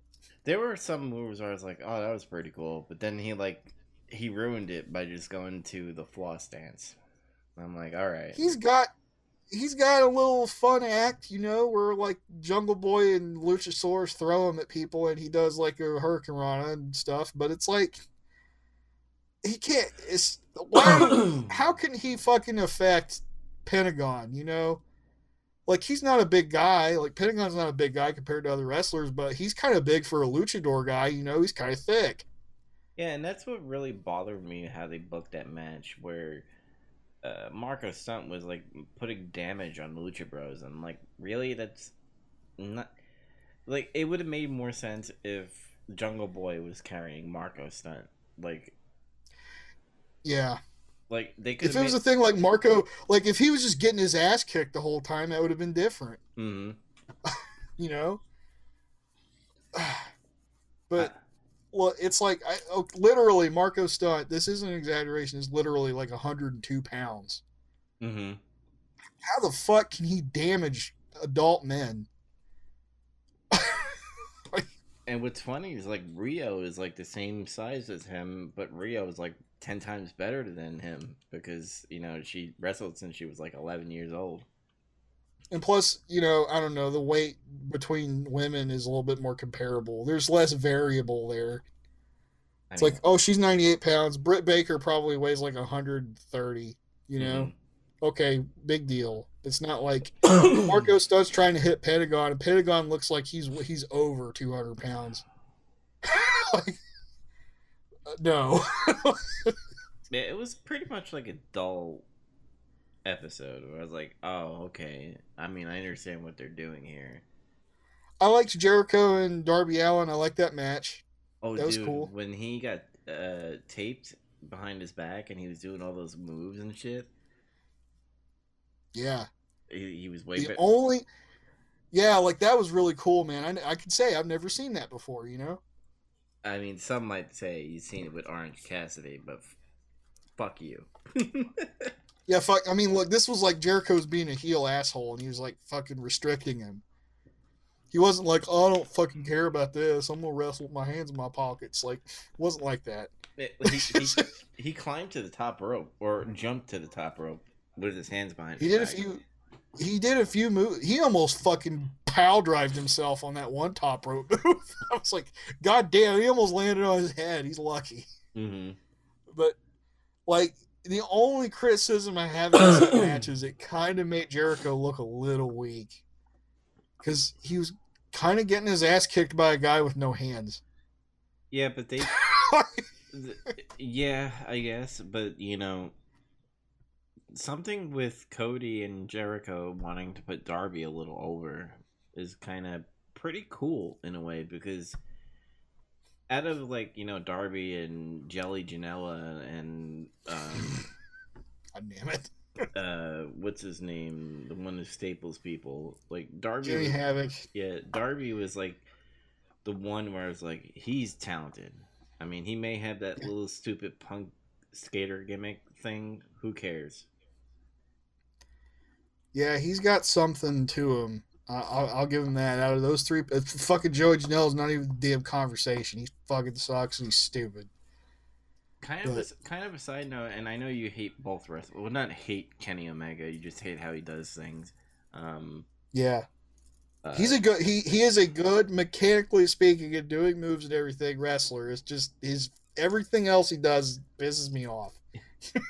But one of the dark matches that they had, in I believe 2 episodes ago, he had a good hardcore match with Joey Janela, and there was a lot of people that thought that too. So, I gotta watch AEW Dark. What do you think about that, by the way, of them using it as a YouTube show? That's good for the hardcore fans that want more. Mm-hmm. And that's also good for like if you want to see somebody else get showcased that hasn't made TV yet. Like that was the first match where I could see Britt Baker do something that wasn't a stupid battle royal or something. Mm-hmm. Because I was curious to see how she would do. And I like her finisher, by the way. That fucking stretch with the mandible claw, like what the hell?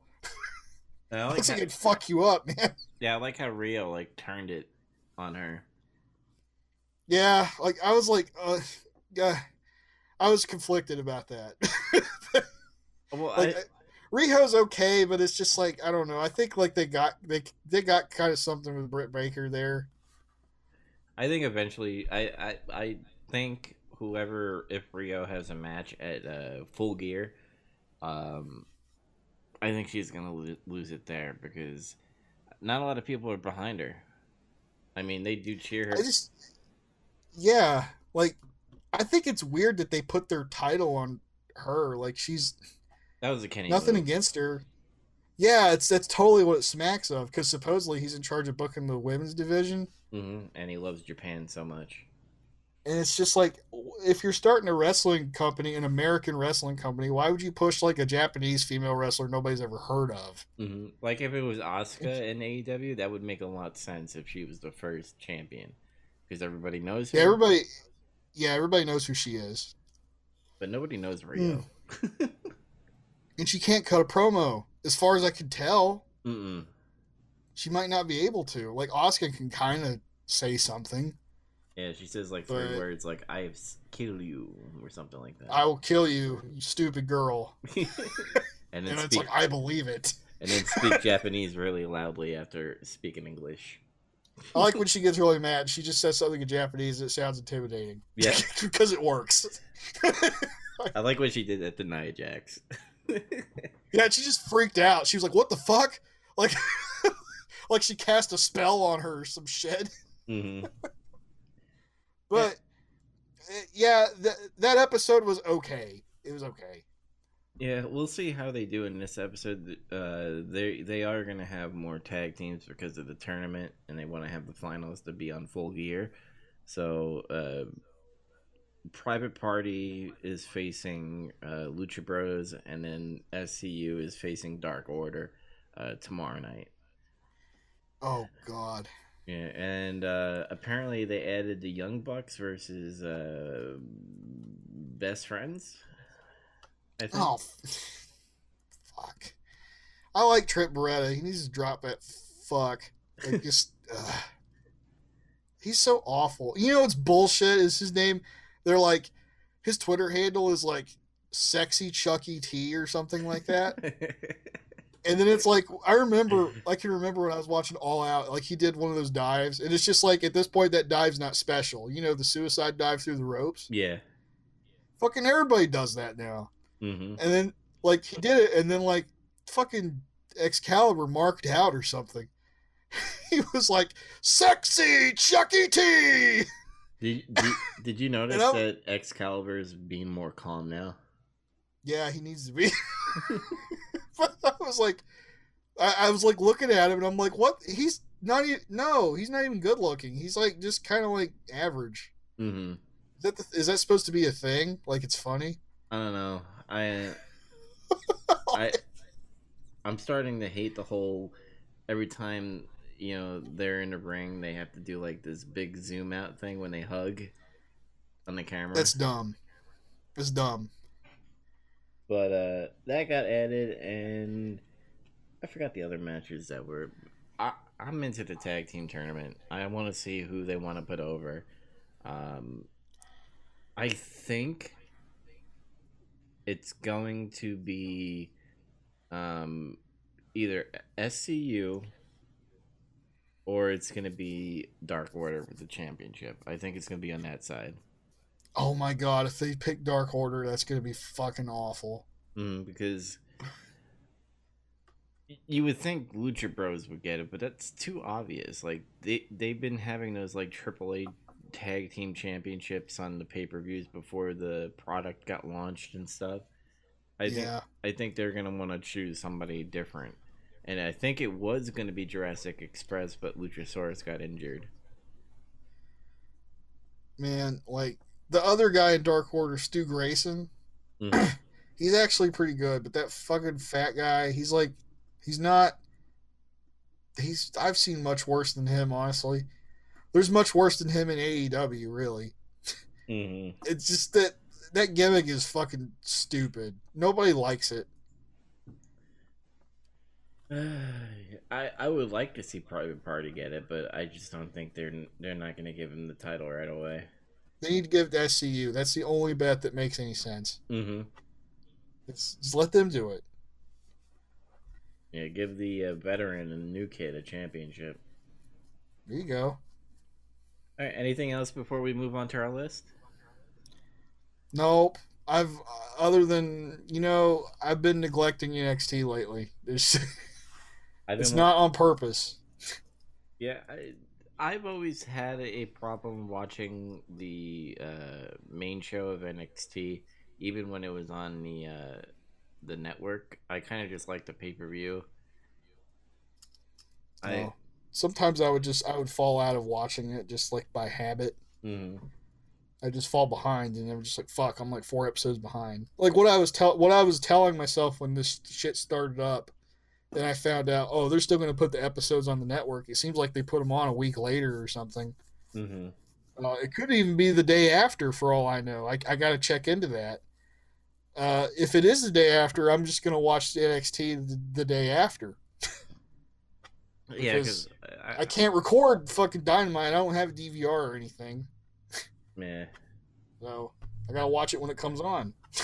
And I'd rather watch Dynamite, even though NXT is good. It's just like it's different. It doesn't have that WWE feel to it. Even though that's true. That's another reason why I kind of watch it right now. Mm-hmm.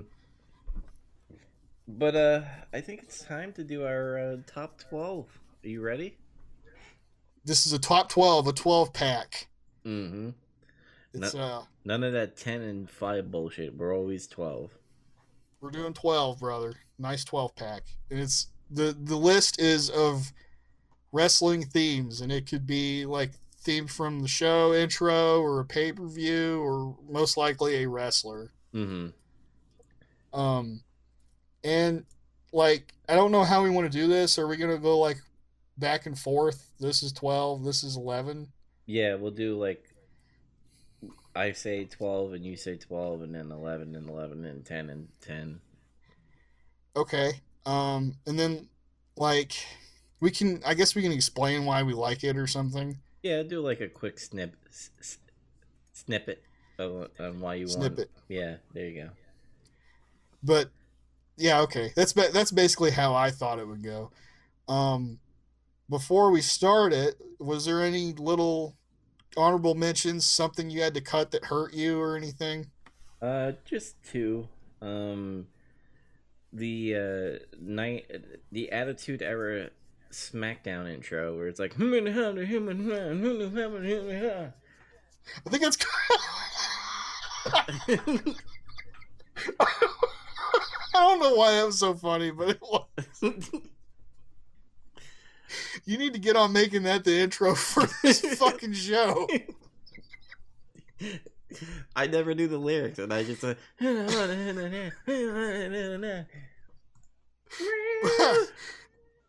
Oh my god, that's great. and then another one is pretty new. The new NWA Power intro is like into the fire. Yeah, it's a song by Dawkins. Mm-hmm. I had a bunch that I basically wrote out like everything that I thought was like a good theme, Mm-hmm. and then just cut it down over like going down the list kind of thing, moving things. Mm-hmm. And I got like four that I put aside that were like, okay, these are really good, but they can't make the list. Okay, so what is it? So one is the Raw is War '97 theme, Thorn in Your Eye. Mm-hmm. Do you remember the intro for that? Uh, it was another lyric thing that was you couldn't understand, right? Correct? Am I right? I could understand some of it, like a little bit. It comes and goes. But it's like a fucking metal theme, like a hard rock metal, like in lieu of the late '90s. Oh, isn't that the one that's like? And I'm not even gonna say the lyrics. I'm just gonna say something like, "It's about the pork chops" or something like that. Something like it's kind of you know, like that. Yeah, that one. And I loved that intro. It was like I remember the first time I saw it, I'm like, that's so cool. It was like it was like some kind of weird abandoned warehouse, and there was like fucking barrels, trash barrels on fire, and it was like Stone Cold was like walking through this area, and then all of a sudden there was like a ring, and it was just like everybody was fighting in this dingy, like fucked up warehouse, Mm-hmm. and it was just like this music was like really aggressive, and like the visuals and everything, it perfectly fit the time, you know, of like the product, what it was like, and like what they were presenting. They should have had a warehouse match. Warehouse match. I always liked that intro though. It's fucking cool. Mm-hmm. To me, it's the best intro and theme for the show that they ever had. Another one I had, because this gets into like the disclaimer I was gonna make, which was like when I finished my list, I realized it's just full of WWE themes. And I was like, oh, you're just a WWE mark. It's like, no, I have a couple here from WCW and one TNA theme, believe it or not. Okay. And it was just that the thing was, at the end of the day, the guy that they had doing the music for WWF, WE, whatever, is Jim Johnston. And he's amazing. Mm-hmm. He's has more musical talent than what these other people had. Mine is strictly WWE. Everything. My top. See? Like they had, like WCW had like a decent music department, but a lot of it wasn't like super memorable themes really. Mm-hmm. And TNA had like a decent guy. But the TNA theme is Raven's TNA theme. You ever hear that? Yeah. It's like, it's cool because it's kind of a callback to his WCW theme, but it's also different. Mm-hmm. I like that. Then there was the Sting Crow theme when he first fucking appeared, like at Starrcade '97. Fucking awesome. That's like one of the coolest intros ever in wrestling, honestly. And that theme is like, it's just like when you watch that entrance and then when he's in the ring and the music's still playing, it's like you get like goosebumps and shit. Mm-hmm. And it's like the culmination of that whole angle. What sucks, the reason why I chopped it off the list is because it lost its power after Sting lost at Starrcade. Like it, and that one, it's the first time he ever wrestled, so it was the first time you ever heard that theme, and it was badass. And then he lost, and it just kind of killed Sting. I think on Eric Bischoff and Conrad's podcast, like they actually had an actual yelling match on why like Sting lost that match, and it was how stupid it was. Like Conrad was saying, how stupid it was. And Bischoff was defending his position. Yeah, like always. Which was probably just Hogan talked him into it. Mm-hmm. He just doesn't want to admit it. But and then the last honorable mention is Self High Five. DDP's good WCW theme. It's me. It's DDP. The Self High Five was just like was like Smells Like Teen Spirit. It was just a cover of that, but it was just DDP fucking saying shit. Mm-hmm. And it was like, oh, that theme's cool. Like I recognized what it was, and I thought it was cool. But it's a little chintzy because of what it is. It's a cover. Yeah. So it didn't make the cut. And if you watch the WWE Network and you watch old WCW shows, you're not going to hear that theme. They edit all that stuff out. All the WCW themes that were like covers are edited out and replaced with like production music. Stupid. Because they're afraid to get sued. I mean, I don't blame them since the World Wild Federation, whatever. The World Wildlife Foundation. Fuck it. Fuck it. but yeah, that was mine. All right. Are you ready for number 12? I'm ready. All right. So my number 12. The reason why I picked this is because I always used to, say it when he came out. Oh, you didn't know? Oh, shit. Your ass better call somebody. And, I fucking loved it. The reason why I made it because I always mark out, even when he comes out now with Billy. Well, he's not going to come out now because Billy Gunn's with AEW. But, but when he did... before he went to AEW, I still used to go, oh, it's me, it's that D-O-double-G. Him spelling out his name. His name is Road Dogg, and his thing is he spells his name. Mm-hmm. And I always used to like when Billy Gunn used to get on mic, because he's not a big mic person. He would just scream. He just said, yeah, if you're not down with that. Got 2 words for you. Suck it. And that's why it's my number 12. You know what's really funny about that tag team? What? Is that they switch opposite roles depending on what's happening, like what they're doing. So, like, in the promo, it was always Road Dogg talking, and then Billy Gunn would say, 1 or 2 things. Mm-hmm. In the match, Road Dogg would spend almost the entire match getting his ass kicked. He would barely get. He'd do his little jab punches, and he would do a fucking maybe a clothesline. He'd do a scoop slam, that pump handle slam. That's all. That was his moves. Billy Gunn would do most of the wrestling at that point. I always hate when Michael Cole would just be like, "Shake, rattle, roll." I'm like, "Shut up." Vintage Road Dogg. Yeah, fuck you, Michael Cole. Okay. All right, so here's number 12. Alrighty. He thinks he's cute. He knows he's sexy. Really? You have that at number 12? Yeah, I knew that was going to get that reaction. All right, it's Shawn Michaels' Sexy Boy theme. The second one. The first one by Sherry Martel is kind of cool, but that's only because when she's managing him. Oh, Shawn. It's like she's getting all hot over him. It's like, it's weird, but it's like it works at the same time. Mm-hmm. But the second one is the one that everybody knows.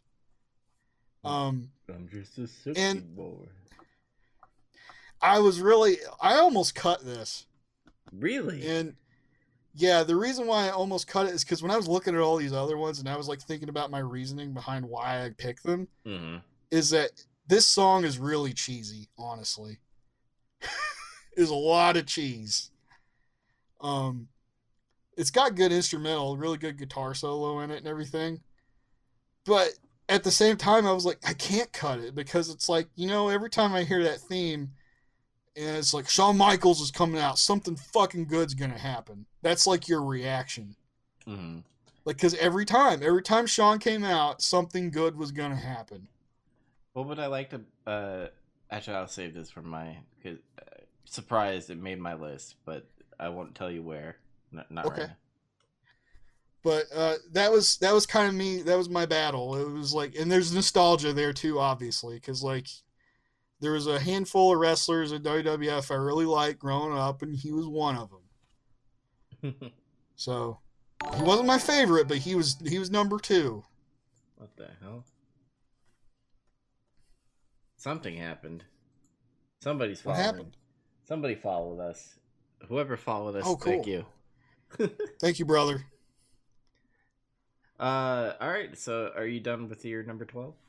That's my number 12. All right, my number 11 pick, I think, is going to be a surprise.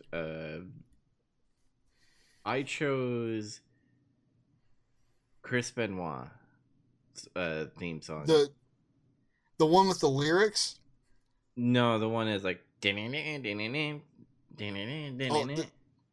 just the instrumental? Yeah, because every time he came out with that, I was like, oh, he's about to fuck shit up.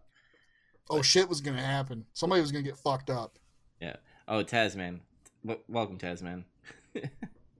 Oh, Taz is in here? No, not that Taz. TAS, man. Oh, okay. It's okay. It's okay, brother, if you're not Taz. It's fine. But, yeah, I chose Chris Benoit. Just every time I heard that theme song, I was like, oh, it's going to be intense because Chris Benoit is an intense man. And I always marked out every time he came out. He's a good wrestler, guys. I like that song. Shitty person. Yeah, what he did sucks, but he was really good at what he did. Mm-hmm. What's your number 11? Okay, this one's probably going to be interesting. This is a deep cut, a real deep cut. I don't have a joke or anything for this. It's more like just an explanation. Okay. You remember when like Edge and Christian split the first time? Like it was like after Edge won King of the Ring and Christian got really jealous of him. Yeah. It was shortly after the invasion had ended, or it was about to end. And then like he came out on Raw and he had his own solo theme and he was getting like a solo push.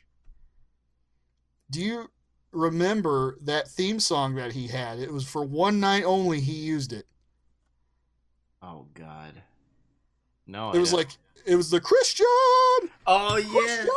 Yeah. Like he kept it, but they changed the song after that one night. They changed it. It still had that intro, but it was like the guitar. It was like da da da da da da. You remember that? Yeah, and I remember when that first happened. When I heard Christian, I was like, "What the fuck?" I was like, "What the fuck is this?" That Titantron was playing, and then I was like, "This is crazy." And then Christian came out, and he had like the badass fireworks and shit. Mm-hmm. But like this song that played only one night, allegedly because it got a babyface reaction. It had that intro, but then it went into what sounded like the breakdown for Bohemian Rhapsody. It was like like it was like Bohemian Rhapsody was playing after that. That sounded like a pirate song for a second. Yeah, but like it's kind of, you'd have to hear it. You can find it on YouTube. Just type in "At Last" version 1, mm-hmm. and you'll find it. And it's like it's from the recording, like of the show, like when it played, because that's all there is. There isn't an official fucking file or anything.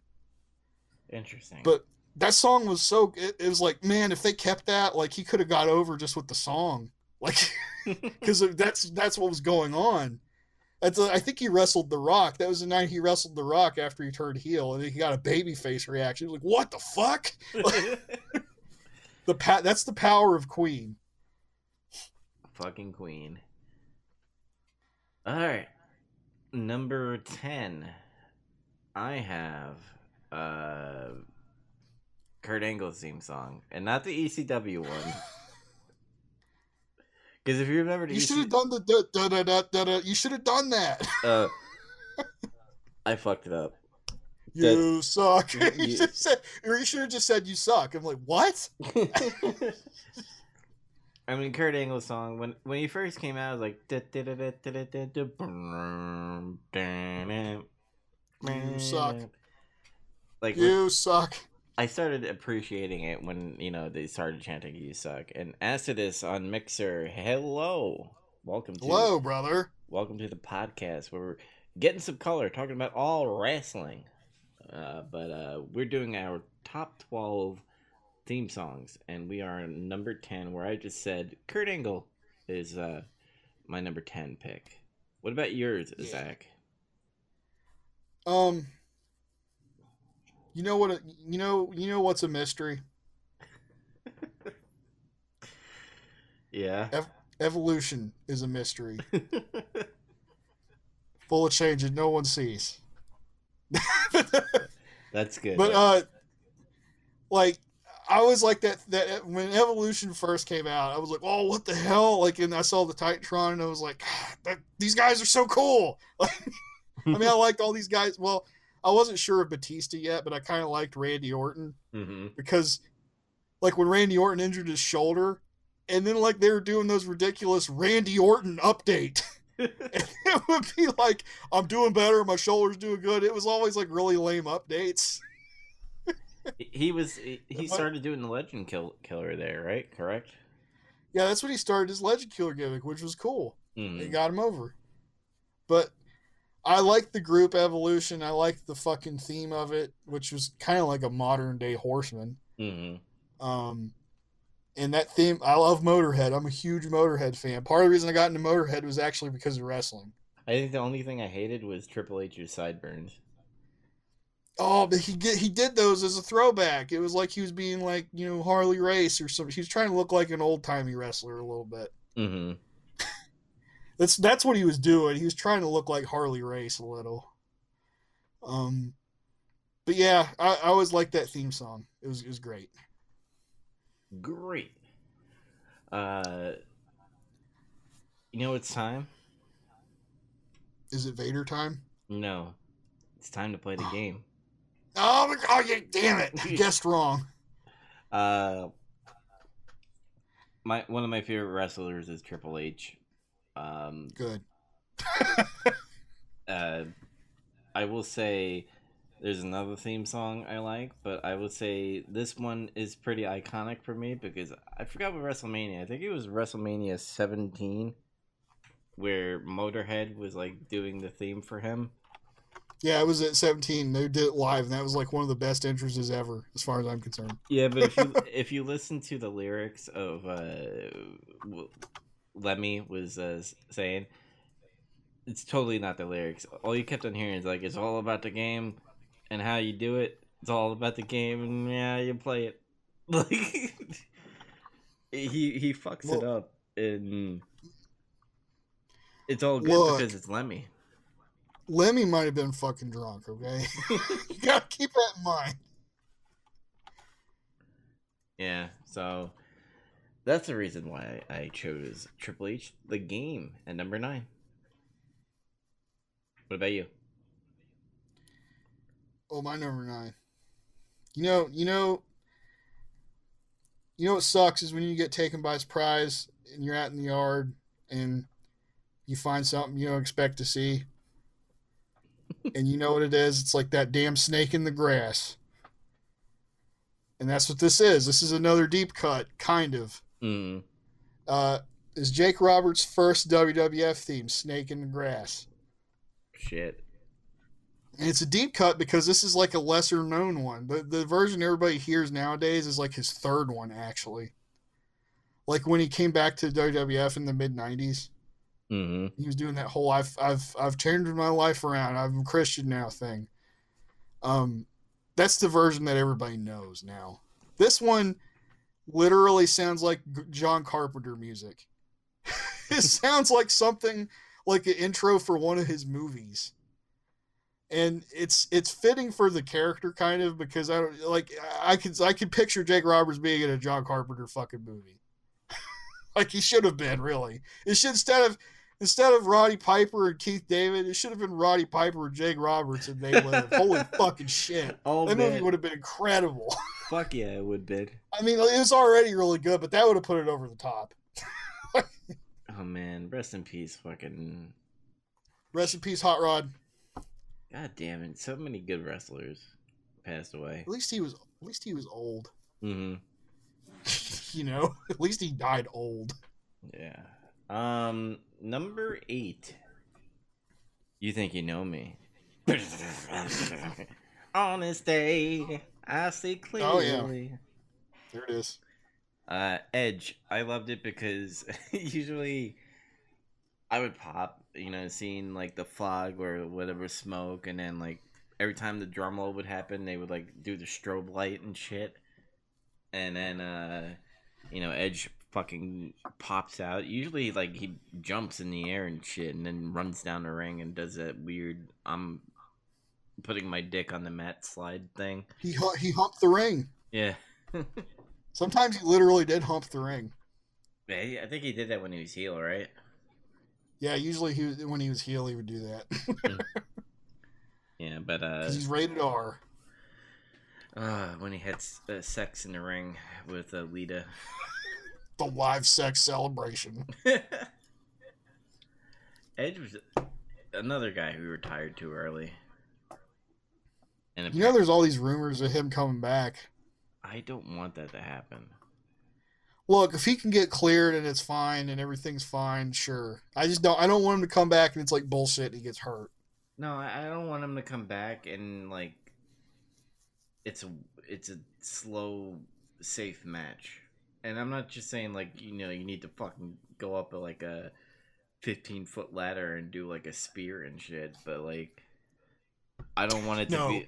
I don't want it to be like, oh, that was a weak spear. Oh, 1, 2, 3, he won. You know what I mean? Yeah, we'll see. We'll see what happens. I guess he's denying it, so like maybe it's not happening. We'll see. Man, what's your number 8? Number 8.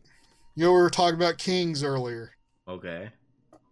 and here's a king here. There's no joke in this because there's no lyrics or anything. Hmm. It's Owen Hart's theme, King of Hearts.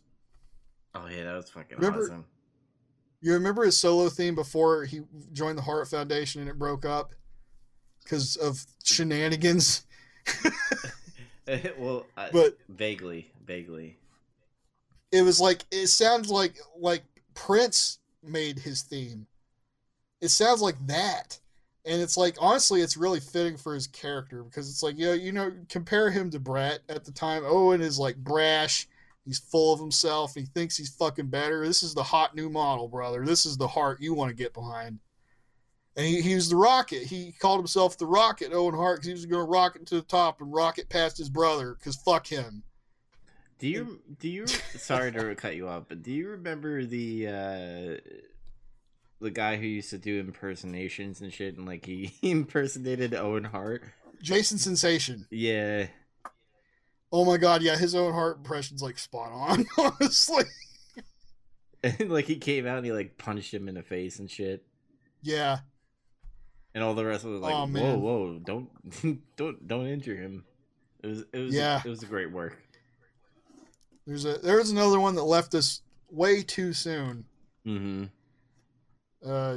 He's honestly Owen's probably one of my favorite wrestlers from around that time. Like he was really good at like everything that he did. And he's probably the only reason why there's no like rafters like spots and shit where you come down from the rafters. So yeah, nobody wanted to pull that shit anymore after that. I mean, obviously.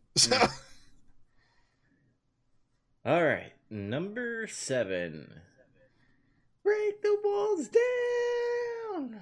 Oh yeah. Oh man, I didn't even think about that one.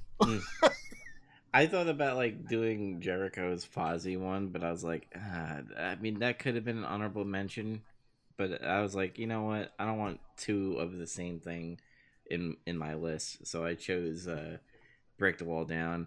And I always remember when he first came to the WWF that seeing that countdown to Y2J bullshit, and seeing the countdown and then all of a sudden 0 and then hearing the song, and then when he came back when Randy Orton was part of Legacy. Was it Legacy with Cody Rhodes and Ted? I think yeah, and he was like a babyface for just a little while. very briefly. Mm-hmm. So like Yeah, Randy Orton was in the ring, and then Jericho came back, and he was gonna save WWE because Randy Orton was champion or something. And yeah, I just like his theme. I always liked how Jericho came back, and it was always unique. different. Yeah, unique in a way. Yeah, every time he came back, it was different in some way. And yeah, I remember that countdown clock too and everything. It was like a big fucking deal back then. Everybody was like, "What the fuck is this? What's gonna happen?" And then it was like it was Jericho. It's like, "Oh, that guy! I loved him at WCW. He was cool." And then he verbally jousted with The Rock on his fucking debut. Yeah. This is like big deal. And there was no internet to like spoil it either. Yeah, nobody really knew. I think. Mm-hmm. What's your number 7? Well, you already brought this up. It's the game by Motorhead, Triple H's theme. Okay. And it's very fitting of his character and everything. You know, he did that promo on Sunday Night Heat. Remember when Sunday Night Heat was like actually like something? Mm-hmm. And it was like it was kind of like a warm up show for pay per views. This is like when this happened, and like Jr. did this interview with Triple H, and Triple H was like using a lot of curse words in this, like a lot more than usual. And this is why I remember this promo, because he seemed like he was legitimately fucking pissed off. And he was like, "I don't give a goddamn what anybody fucking says. I am the game and I am that damn good." And he was like scared the shit out of JR because he was just so angry. Mm-hmm. And I was like, damn, that promo was great. And I don't know, it fit his character and everything from then on. What was great about Triple H is like he always changed his persona in a way. Yeah.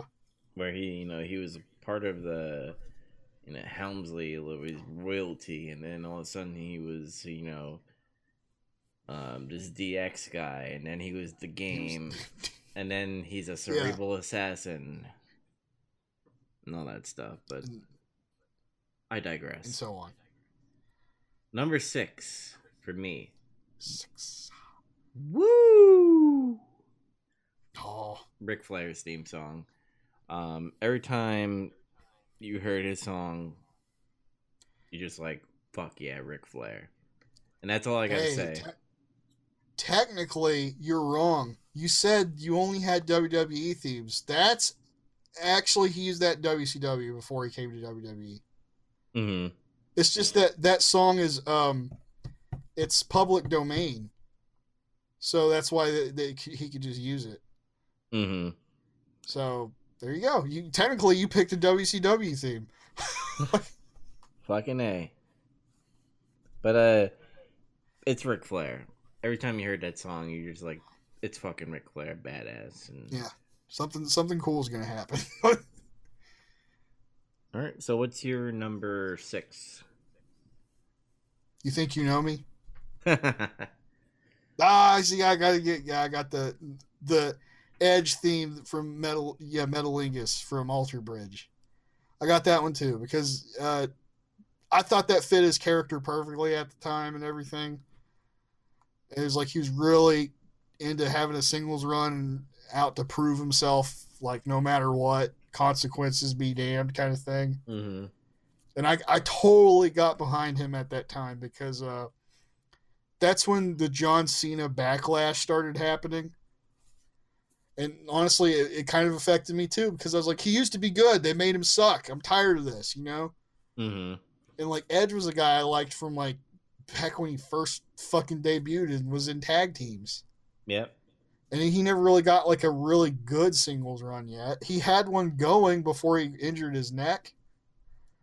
But yeah, when he cashed in on John Cena, that was fucking awesome. I was all about their fucking feud. And, you know, honestly, looking back on it, like, that was a really good feud he had with Cena. Mm-hmm. It just was. It was good for that time because John Cena was always winning. And I don't know how many times we could see Randy Orton versus John Cena. So, like, having Edge versus John Cena was pretty cool. Edge versus either of those guys, like, is more interesting than those two guys fighting each other. Mm-hmm. It just is. I don't know why, but it is. Randy Orton.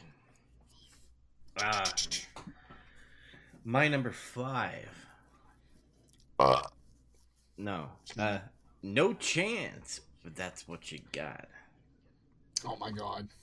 And it's not Shane McMahon, not the corporation. It's Vinnie Mac. Every time you, I mean, obviously it was the same song, but every time you hear "No Chance," you think of Vinnie Mac. It's Vinnie, true. and the reason why I like it is because how he fucking walked down the ramp when he did it. The Stupid. power walk. Yeah. And I'm always gonna call him Vinnie Mac. Vinnie Mac and Stone Cold when they had their feud. Every time you heard his music hit, you're like, "Oh man, Stone Cold's gonna get fucked again somehow." Yeah. And I always used to. I mean, I was a mark back then, so every time I heard Vinnie Mac's song, I would get pissed. I'm like, God damn it, Stone Cold, no. Yeah, And, I'd be like, oh great, here he comes. Fuck. yeah, but such a good feud, and apparently it was organically made, right? Like Vince Vince McMahon McMahon was not supposed to be the counterpart for Stone Cold. Like he was not supposed to No. be feuding with him Nope. because Bret Hart, I believe, when he left after the screw job, uh, was supposed to be a longer feud, and I think Stone Cold and Shawn Michaels had beef, if I'm correct about that.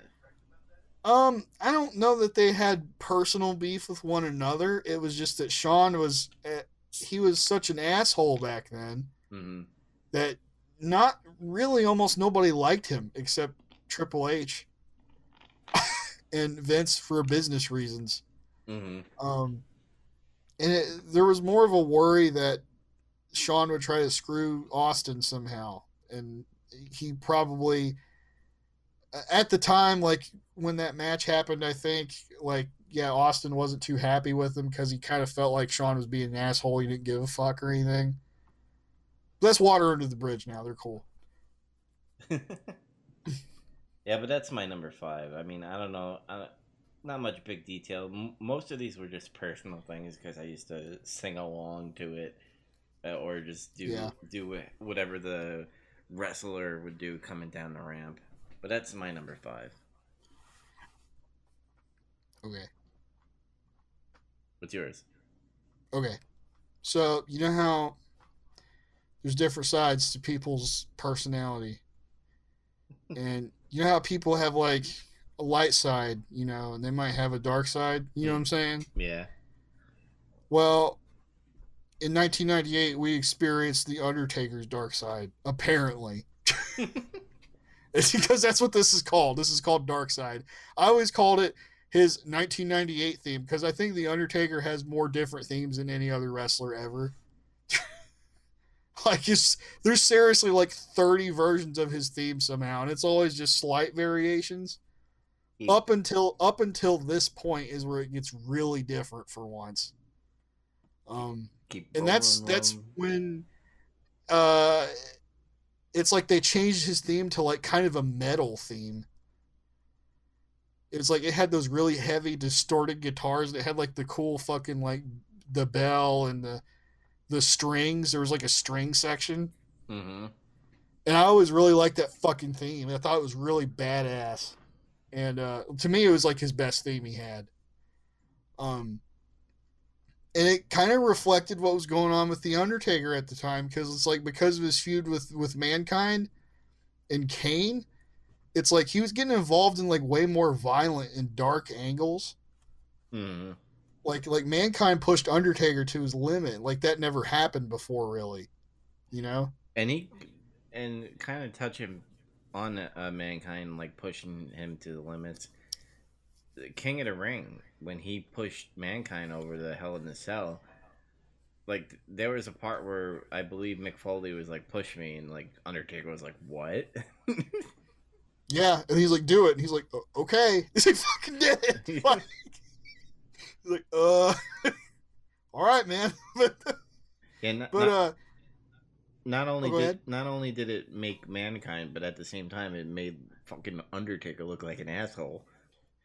It helped reestablish him more because, I don't know.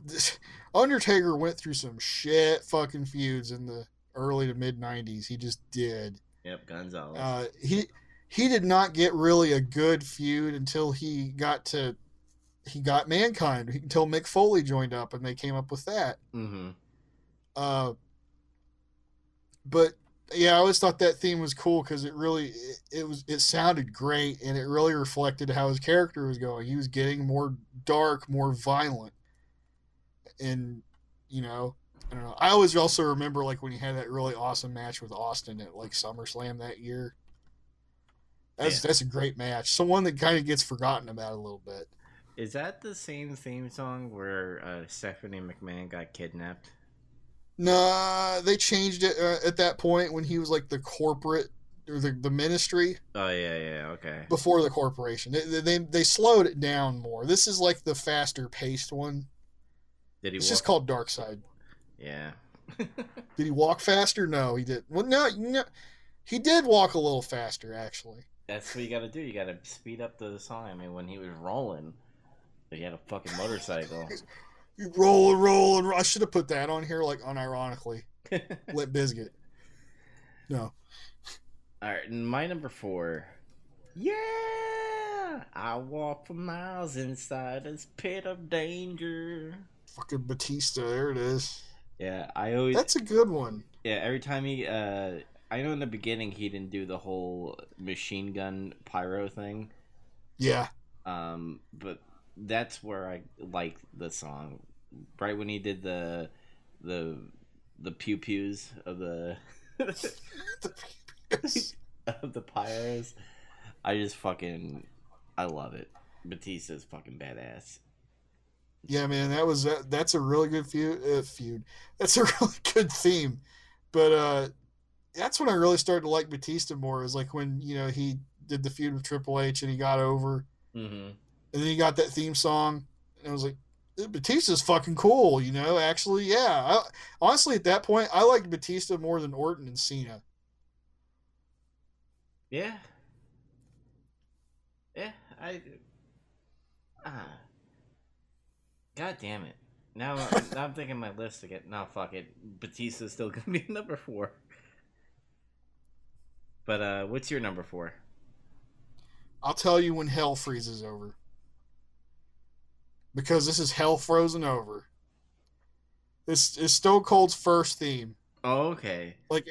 Like as Stone Cold Steve Austin, and this is what I was talking about when me, you, and Andy were still in the chat together, and I was like, the one where it's got the police sirens in it. Oh, okay. It was like yeah, just after he broke off from Ted DiBiase and all that shit, he stopped being ringmaster. And this theme is like, I like this one the best because it's got that, but it's also more, it sounds more dirty, like it's like a demo or something. Mm-hmm. And I don't know, just something about it. It just sounds more fucking gritty and shit. And it reflects his personality and what's going on at the time, which is like, he's just this fucking guy in black trunks and shit. He just whips ass and he doesn't give a fuck and he'll tell you what he thinks.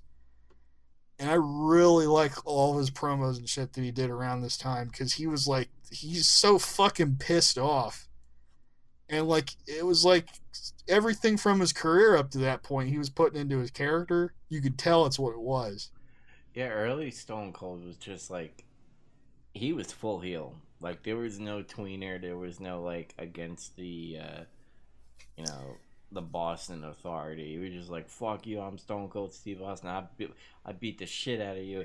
Fuck you, fatso, in the front row. He was full heel. And it's just, the thing is like I couldn't really, I still liked him I was weird. I was a weird kid when it came to like when I liked wrestling because sometimes I would just like bad guys because I thought they were entertaining. Mm.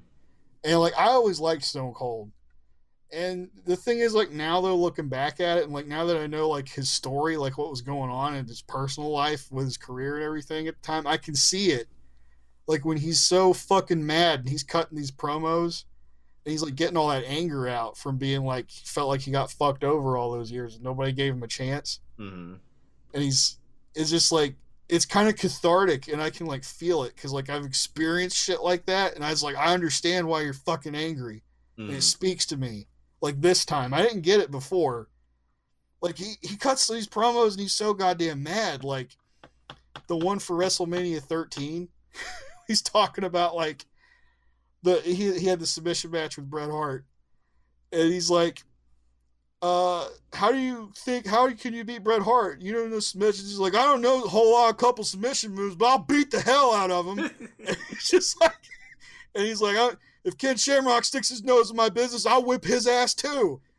Mm-hmm. And then Vince McMahon's just like, he's like, why are you so bitter? What's wrong with you? And he's just like, you treat me like a dog and expect me to smile. You remind me of a jackass, like that. Like he's just so goddamn pissed. It's incredible. I want to watch some of the promos after this podcast. They're really intense. He's like super intense around that time. Fuck yeah.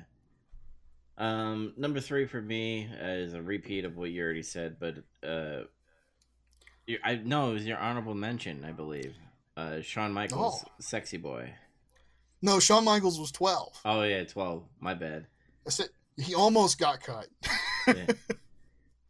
Yeah. The reason why I liked it is because I actually do like the Sherry one more. Oh, Shawn. Oh, really?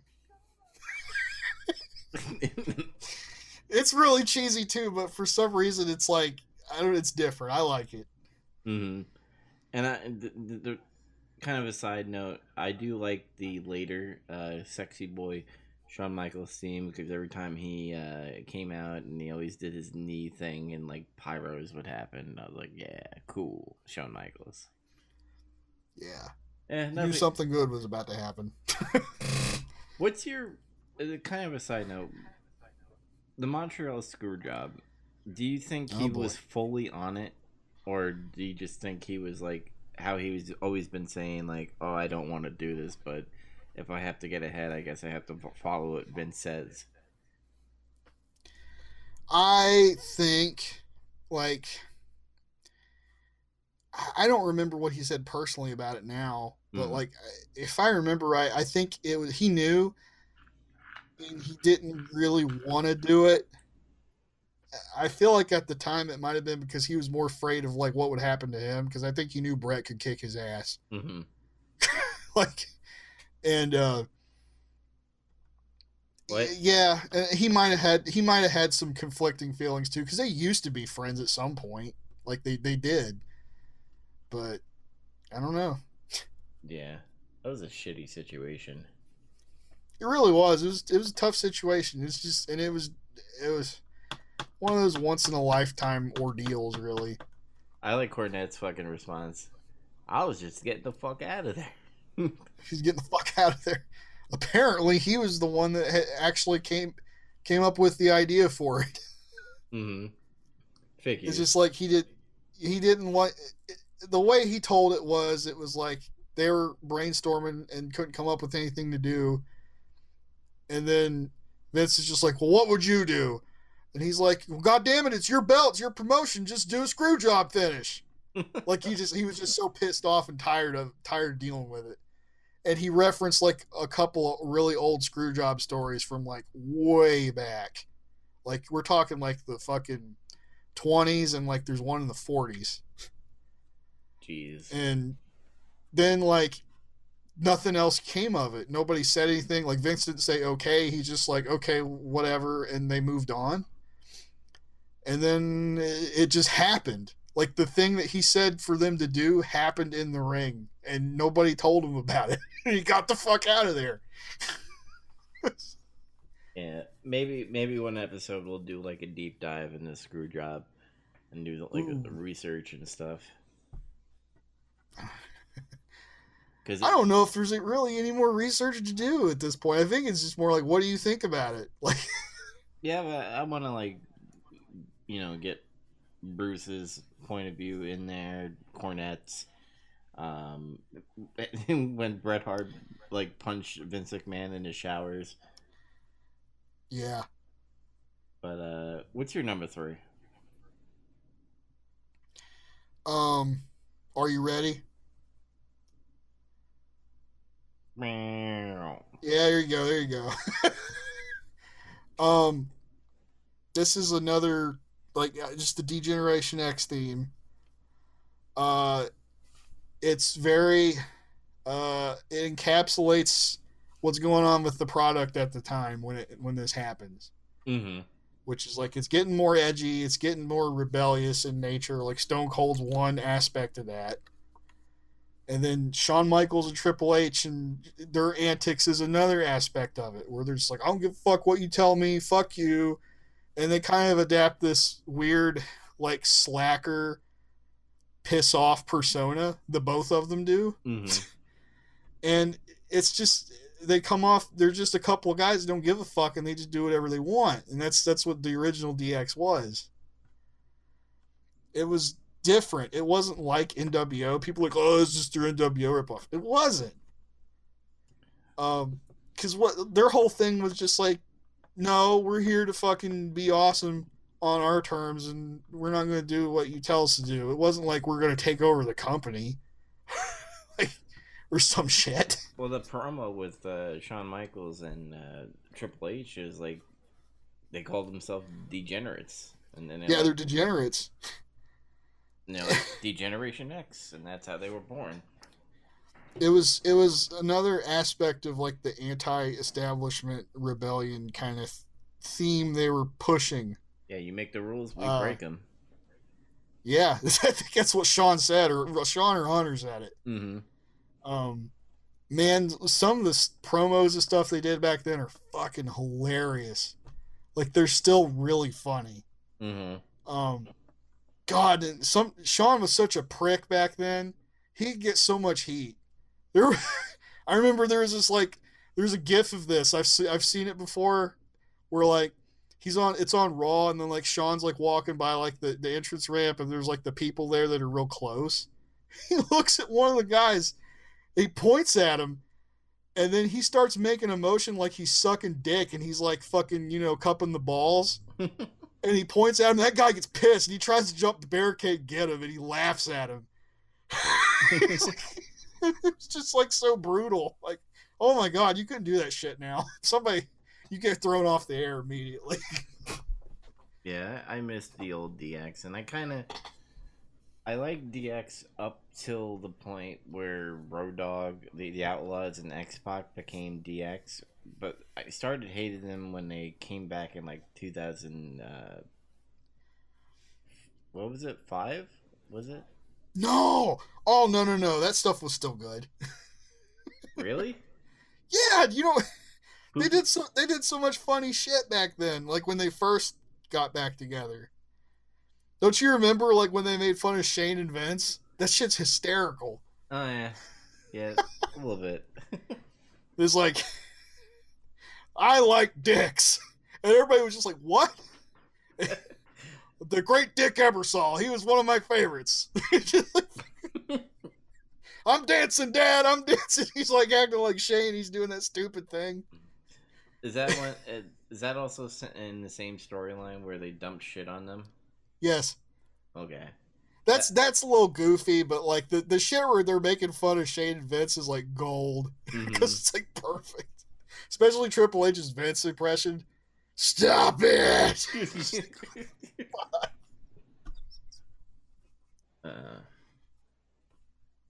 All right. My number 2 is pretty easy.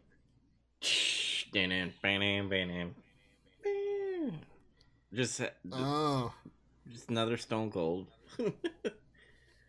Which version? Not the one that you were talking about. Just the normal one that everybody knows. Yeah. It's just every time you hear the glass break, it just pop. There's nothing. Just fucking put your fingers in the air, middle fingers. You should have done a deep cut and said it's the venomous one, the one where he first joined the Alliance during the invasion. Oh God. Nobody remembers that. That storyline was pretty interesting, especially like, is he for Team WWE? Is he Alliance? And then he was like this Vince stooge for a while with Kurt Angle, which was pretty. What do you think Oh. of his heel thing during that time? Okay, so like honestly, that move is hindsight 2020. It was not a good idea. Mm. Like I'm sure the thing at the time was like Austin just felt like he was getting kind of stale and he wanted to change it up, and he's admitted that he always liked being a heel better. Hmm. Um, so he was just like, oh, let's just turn me heel for a while, and it's just that it kind of nobody wanted to really boo him, so it didn't really work. But he was fucking funny when he was doing all that shit. Yeah. Like when he was like, Vince, I want to sing you a song, and he's got like a fucking acoustic guitar, and he starts singing "Kumbaya," and he plays it terribly, and, he's, and he can just get away with it though because of who he is. It's like at that point, it's dumb, but like it's fucking funny. I like the storyline near the end where Stone Cold got depressed, where he's like, "Oh, Vince doesn't like me anymore," and um, he's at the It's bar fucking and dumb. he's at the bar and he's like drinking and shit, and like Shane and Stephanie and Paul Heyman are like taking over Vince's like kingdom, and Vince like goes to the bar and talks to Stone Cold. He's like, "I need the old Stone Cold back," and he's like starts slapping him and shit, and he's like, "Hit me, you son of a bitch!" And like he gets in his face and he's about to hit him, and he does nothing. But then like later on in the day, he comes out and he just starts like beating the shit out of everybody, and the old Stone Cold is back. I don't remember that. That must have been an episode I missed back in the day. Mm-hmm. It was pretty funny. Wow. Yeah, it's Vince McMahon, because I think Vince McMahon is like, man, people hate you as a heel. I mean, that's a good thing if people hate you as a heel, but like, it's Not not in the go. way that he wanted. Yeah, it's not going over. So we have to go back to you hating me again. And that's Which is great. yeah. It's always great when it's Stone Cold versus Vince McMahon. What's your number two? It's a good one. Trust me. Okay. This is another this might be a little bit of a deep cut, but it's another Jake Roberts theme. Okay. Because look, I really like Jake Roberts as a wrestler. I feel like he's kind of undervalued. I won't say underappreciated because he's appreciated, but like, and people bring him up, but it's like he doesn't get quite as much recognition. Um, his heel run after he turned babyface in like the late '80s, I think it might have been '90 at the latest. He got this new theme. It's like he did this storyline where he fucked with the Ultimate Warrior and he tricked him because like the Ultimate Warrior wanted to fight the Undertaker, and he sought out Jake Roberts' help to fucking conquer his fears or some shit. So like the whole thing was like it looked like Jake Roberts was helping him, but in reality he was stringing him along to fuck him over and just fuck with him. And so he turned heel, and then he got this badass new theme song where like he said something in a promo, and he was referenced, "I'm a snake, you can't fuck trust a snake. You do trust me," or something. Mm-hmm. And it translated it. They changed his theme. It was like his old theme, but they slowed it down, changed like the tempo, changed the instrumentals. But in the beginning, it's like trust me, trust me, trust me. It's like really fucking cool. It's just got this aura about it, and it's like every time I hear it, it gives me chills because it's like this fucking asshole bastard heel. This is like when he was doing pretty extreme shit, like the Cobra thing with Macho Man where he bit him. Yeah. Like the Cobra bit him. Like he was doing shit like that. When Macho Man was like, "Are you trying to kill me?" Yeah, Just to get over. apparently he was. So, but yeah, give it a listen sometime. I don't know. It's one of my favorites just because of the fucking feeling you get from it is like intense. It's like really cool. Yeah, I don't really. I should appreciate Jake Roberts a little bit more. I always thought of him. I was like, okay, he likes snakes, and his DDT is fucking. I like his DDT. The thing about Roberts is psychology. He's like one of the best, Mm. and like the other thing is his promos are incredible.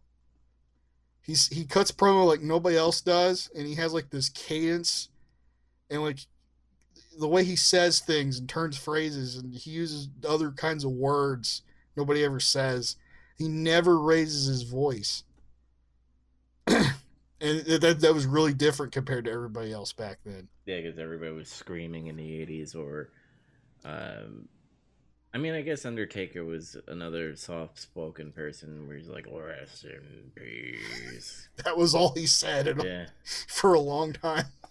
But like, just go look up old Jake Roberts promos, like WWF promos from the '80s, and you'll see what I'm talking about. Where he's totally different from everybody, and he's like a natural. It's like he's not even. It's like he's not even fucking trying or something. It's crazy. mm-hmm. Like if you want to like learn about doing good promos or something, like if you're a wrestler or some shit, like I would watch you. You should study him or something. Yeah, maybe he was on drugs at that time. Was he? Yeah, Yeah. but that doesn't matter. Maybe that's where the calmness came. He was just fucking high. Maybe. Just took the snake, and I'm Jake. He's Roberts. better. He didn't sound like that. He's better now, though. He's better now. Yeah. Is it that time for number one? It's that time. Wow, I used that pun not even thinking about what I just picked. That's funny. That's how tired I am. I thought you were doing a thing. I kind of wasn't, but I guess I'll use it. Now, Jimmy, hit me with a little Triple H. I don't know how to do the beeping part, but like, It's like what it's like. I know what you're doing. yeah, It's my time. Yeah, I like that Triple H theme song more than the game. And people might be like, well, you fucking hate Motorhead? No. I like Triple H during that time when he was like, Stephanie McMahon's husband, because, he drugged her and, like, got married to her. Crazy. That storyline is funny as fuck. Test got cooked. Mm-hmm. That was like one of the biggest cucks ever of him getting stood up by Stephanie McMahon during when he was getting married. Then he just kind of moved on. Mm-hmm. Well, the last time Test was actually good is when he was with Prince Albert when they had TNA. The tag team. Don't you remember the testicles? Oh god, I forgot about that. It was like, you call your fans, like it's like he was with Stacy Keibler. He was trying to turn her face. He's like, the testicles, and he's like, yeah, like fucking stupid. Oh my god. Yeah, that was kind of weird because they were building up Test during that, and like, he was working the whole Stephanie McMahon getting married thing, and then all of a sudden Triple H just fucking cucks him, and then he just falls out of the like heavyweight main event scene thing going on. Never to return. Mm-hmm. But every time Triple H's My Time theme came on, I loved the whole strobe light and just seeing him spit water through the strobe lights. I don't know why I thought that was cool. I like that theme a lot too, but it's just like it's not as iconic, and it kind of only fit him for like a short period of time. Mm-hmm. He graduated to the game because he figured out, like, he kind of really proved himself, Yeah. He's like, I am the fuck game. I beat The Rock, I beat Stone Cold, fuck both of them, Well, this was before the whole game thing. Like, he was kind of a bitch heel kind of thing. Like, he hid behind Stephanie, the corporate thing, and Yeah, that's for a little while he was. It's just he sometimes it was getting to a point where he was doing kind of uncharacteristic things for a heel in that position. mm-hmm. Like the Iron Man match he had with The Rock at the I think it was Backlash, and he was just like the corporation was out there and he told them all to leave. He's like, no, I want to fucking fight The Rock one on one and prove that I'm better than him. It's like, okay, that doesn't really usually happen. So it was like he had something to prove, brother. He was out to show he was the best. Yeah, but that's my number one. What's your number one? I don't really have a thing. It's just you have a heart attack and that's kind of it. It's Bret Hart's theme, brother. It's what he's did his big solo run. Okay. It's just called Heart Attack. I You know the no. You know, so you were a Bret Hart fan, huh? big Bret Hart fan. To this day, he's probably my favorite wrestler. Period. And I don't know. There's a big reason for that. It's because when I was really young and I was getting into wrestling, I always thought Bret Hart was really cool, and he always had the best matches. Like he had good matches with everybody, even people that sucked, like Diesel. I mean, he got a good match out of Kevin Nash. You know how fucking hard that is. Like, Good old clicking quads. but it's just like I didn't really think of anything at the time. It was just always Bret Hart's theme. But it's like, you know, looking back on it, like thinking about that, like that is it's cool. It's like the cool guitar hook thing. He comes out, he does his thing, and that's it. But it's like in a way, that theme is kind of synonymous with wrestling to me. Like I'm going to get really good wrestling right now, and that's what Bret Hart is to me. He's like a really good wrestler, one of the best ever, in my opinion. And I don't know, probably the last true pro there ever was, just because of how he carried himself. I liked Bret Hart like pretty much when Stone Cold came around, and he had that match with it, and he was like doing these promos where he spit in Vince McMahon's face and all that stuff. Like that's one of my favorite promos ever, actually. Yeah, like I liked it because I was like, oh shit, like I don't even know if this is real heat or not. Like if this is true feelings on how he feels about Vince McMahon, and that's like the thing with Austin too. Mm-hmm. Like when him and Austin were feuding, I was like, at that point in time, I knew wrestling wasn't real. Like I kind of knew for a little while, but I didn't care. Mm-hmm. But like when that was going on, like when I wasn't sure about whether or not they really hated each other or not, because it just seemed like they really did. Yeah. Like they did to me, that's like the best feud he had either. It's actually one of my favorite feuds is Bret Hart and Steve Austin, because of how intense they get with each other. And that iconic blood fucking sharpshooter. Oh my god. So amazing. The promo, do you remember the promo where it was like Raw? I think it was like January 97, and like something happened. Like he just got screwed out of a cage match or something, and Bret Hart just goes ballistic. He grabs his mic and he starts flipping out. Mm-hmm. It's like when he first really turned heel. Like I think Vince was trying to interview him. Actually, he's like, "You must be frustrated." He just like grabs the mic and shoves him. Yeah, that's when he spit in his face. Yeah, he's like, "Frustrated isn't the goddamn word for it. This is bullshit." He's like, That's exactly what he said. And he just started ranting on everybody, how everybody was screwing him, and it was like, holy fucking shit. This is real. Like, well, wasn't this leading up to the screw job, or was that before? Because my timeline is all fucked up. That's before. This is early. This is like January 97 when that happens. Mm-hmm. And then like the screw job happens in November of that year. So like he's still doing his feud with Steve Austin and stuff at this time. Yeah, so I can see where Cornette came with the whole like screw job thing, because Bret was always talking about getting screwed by the owners and shit, and Vince McMahon and the higher ups and all that stuff, and the clique. So Yeah, I can see where I totally see where Cornette is like a fucking screw job. I guess, yeah. But that's I don't know that's my number one pick because it's kind of it's nostalgia plus I guess in some ways Bret Hart kind of built what I thought of as a good wrestler to me, like in my mind Hmm. and stuff. And I don't know, he's always one of my favorites and still is to this day. Cool. So that is our top 12 entrance themes for not entrance themes, just wrestling themes in general.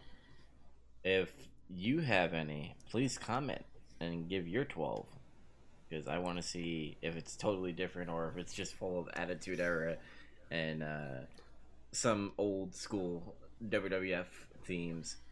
Maybe throw some WCW, maybe throw some ECW in there.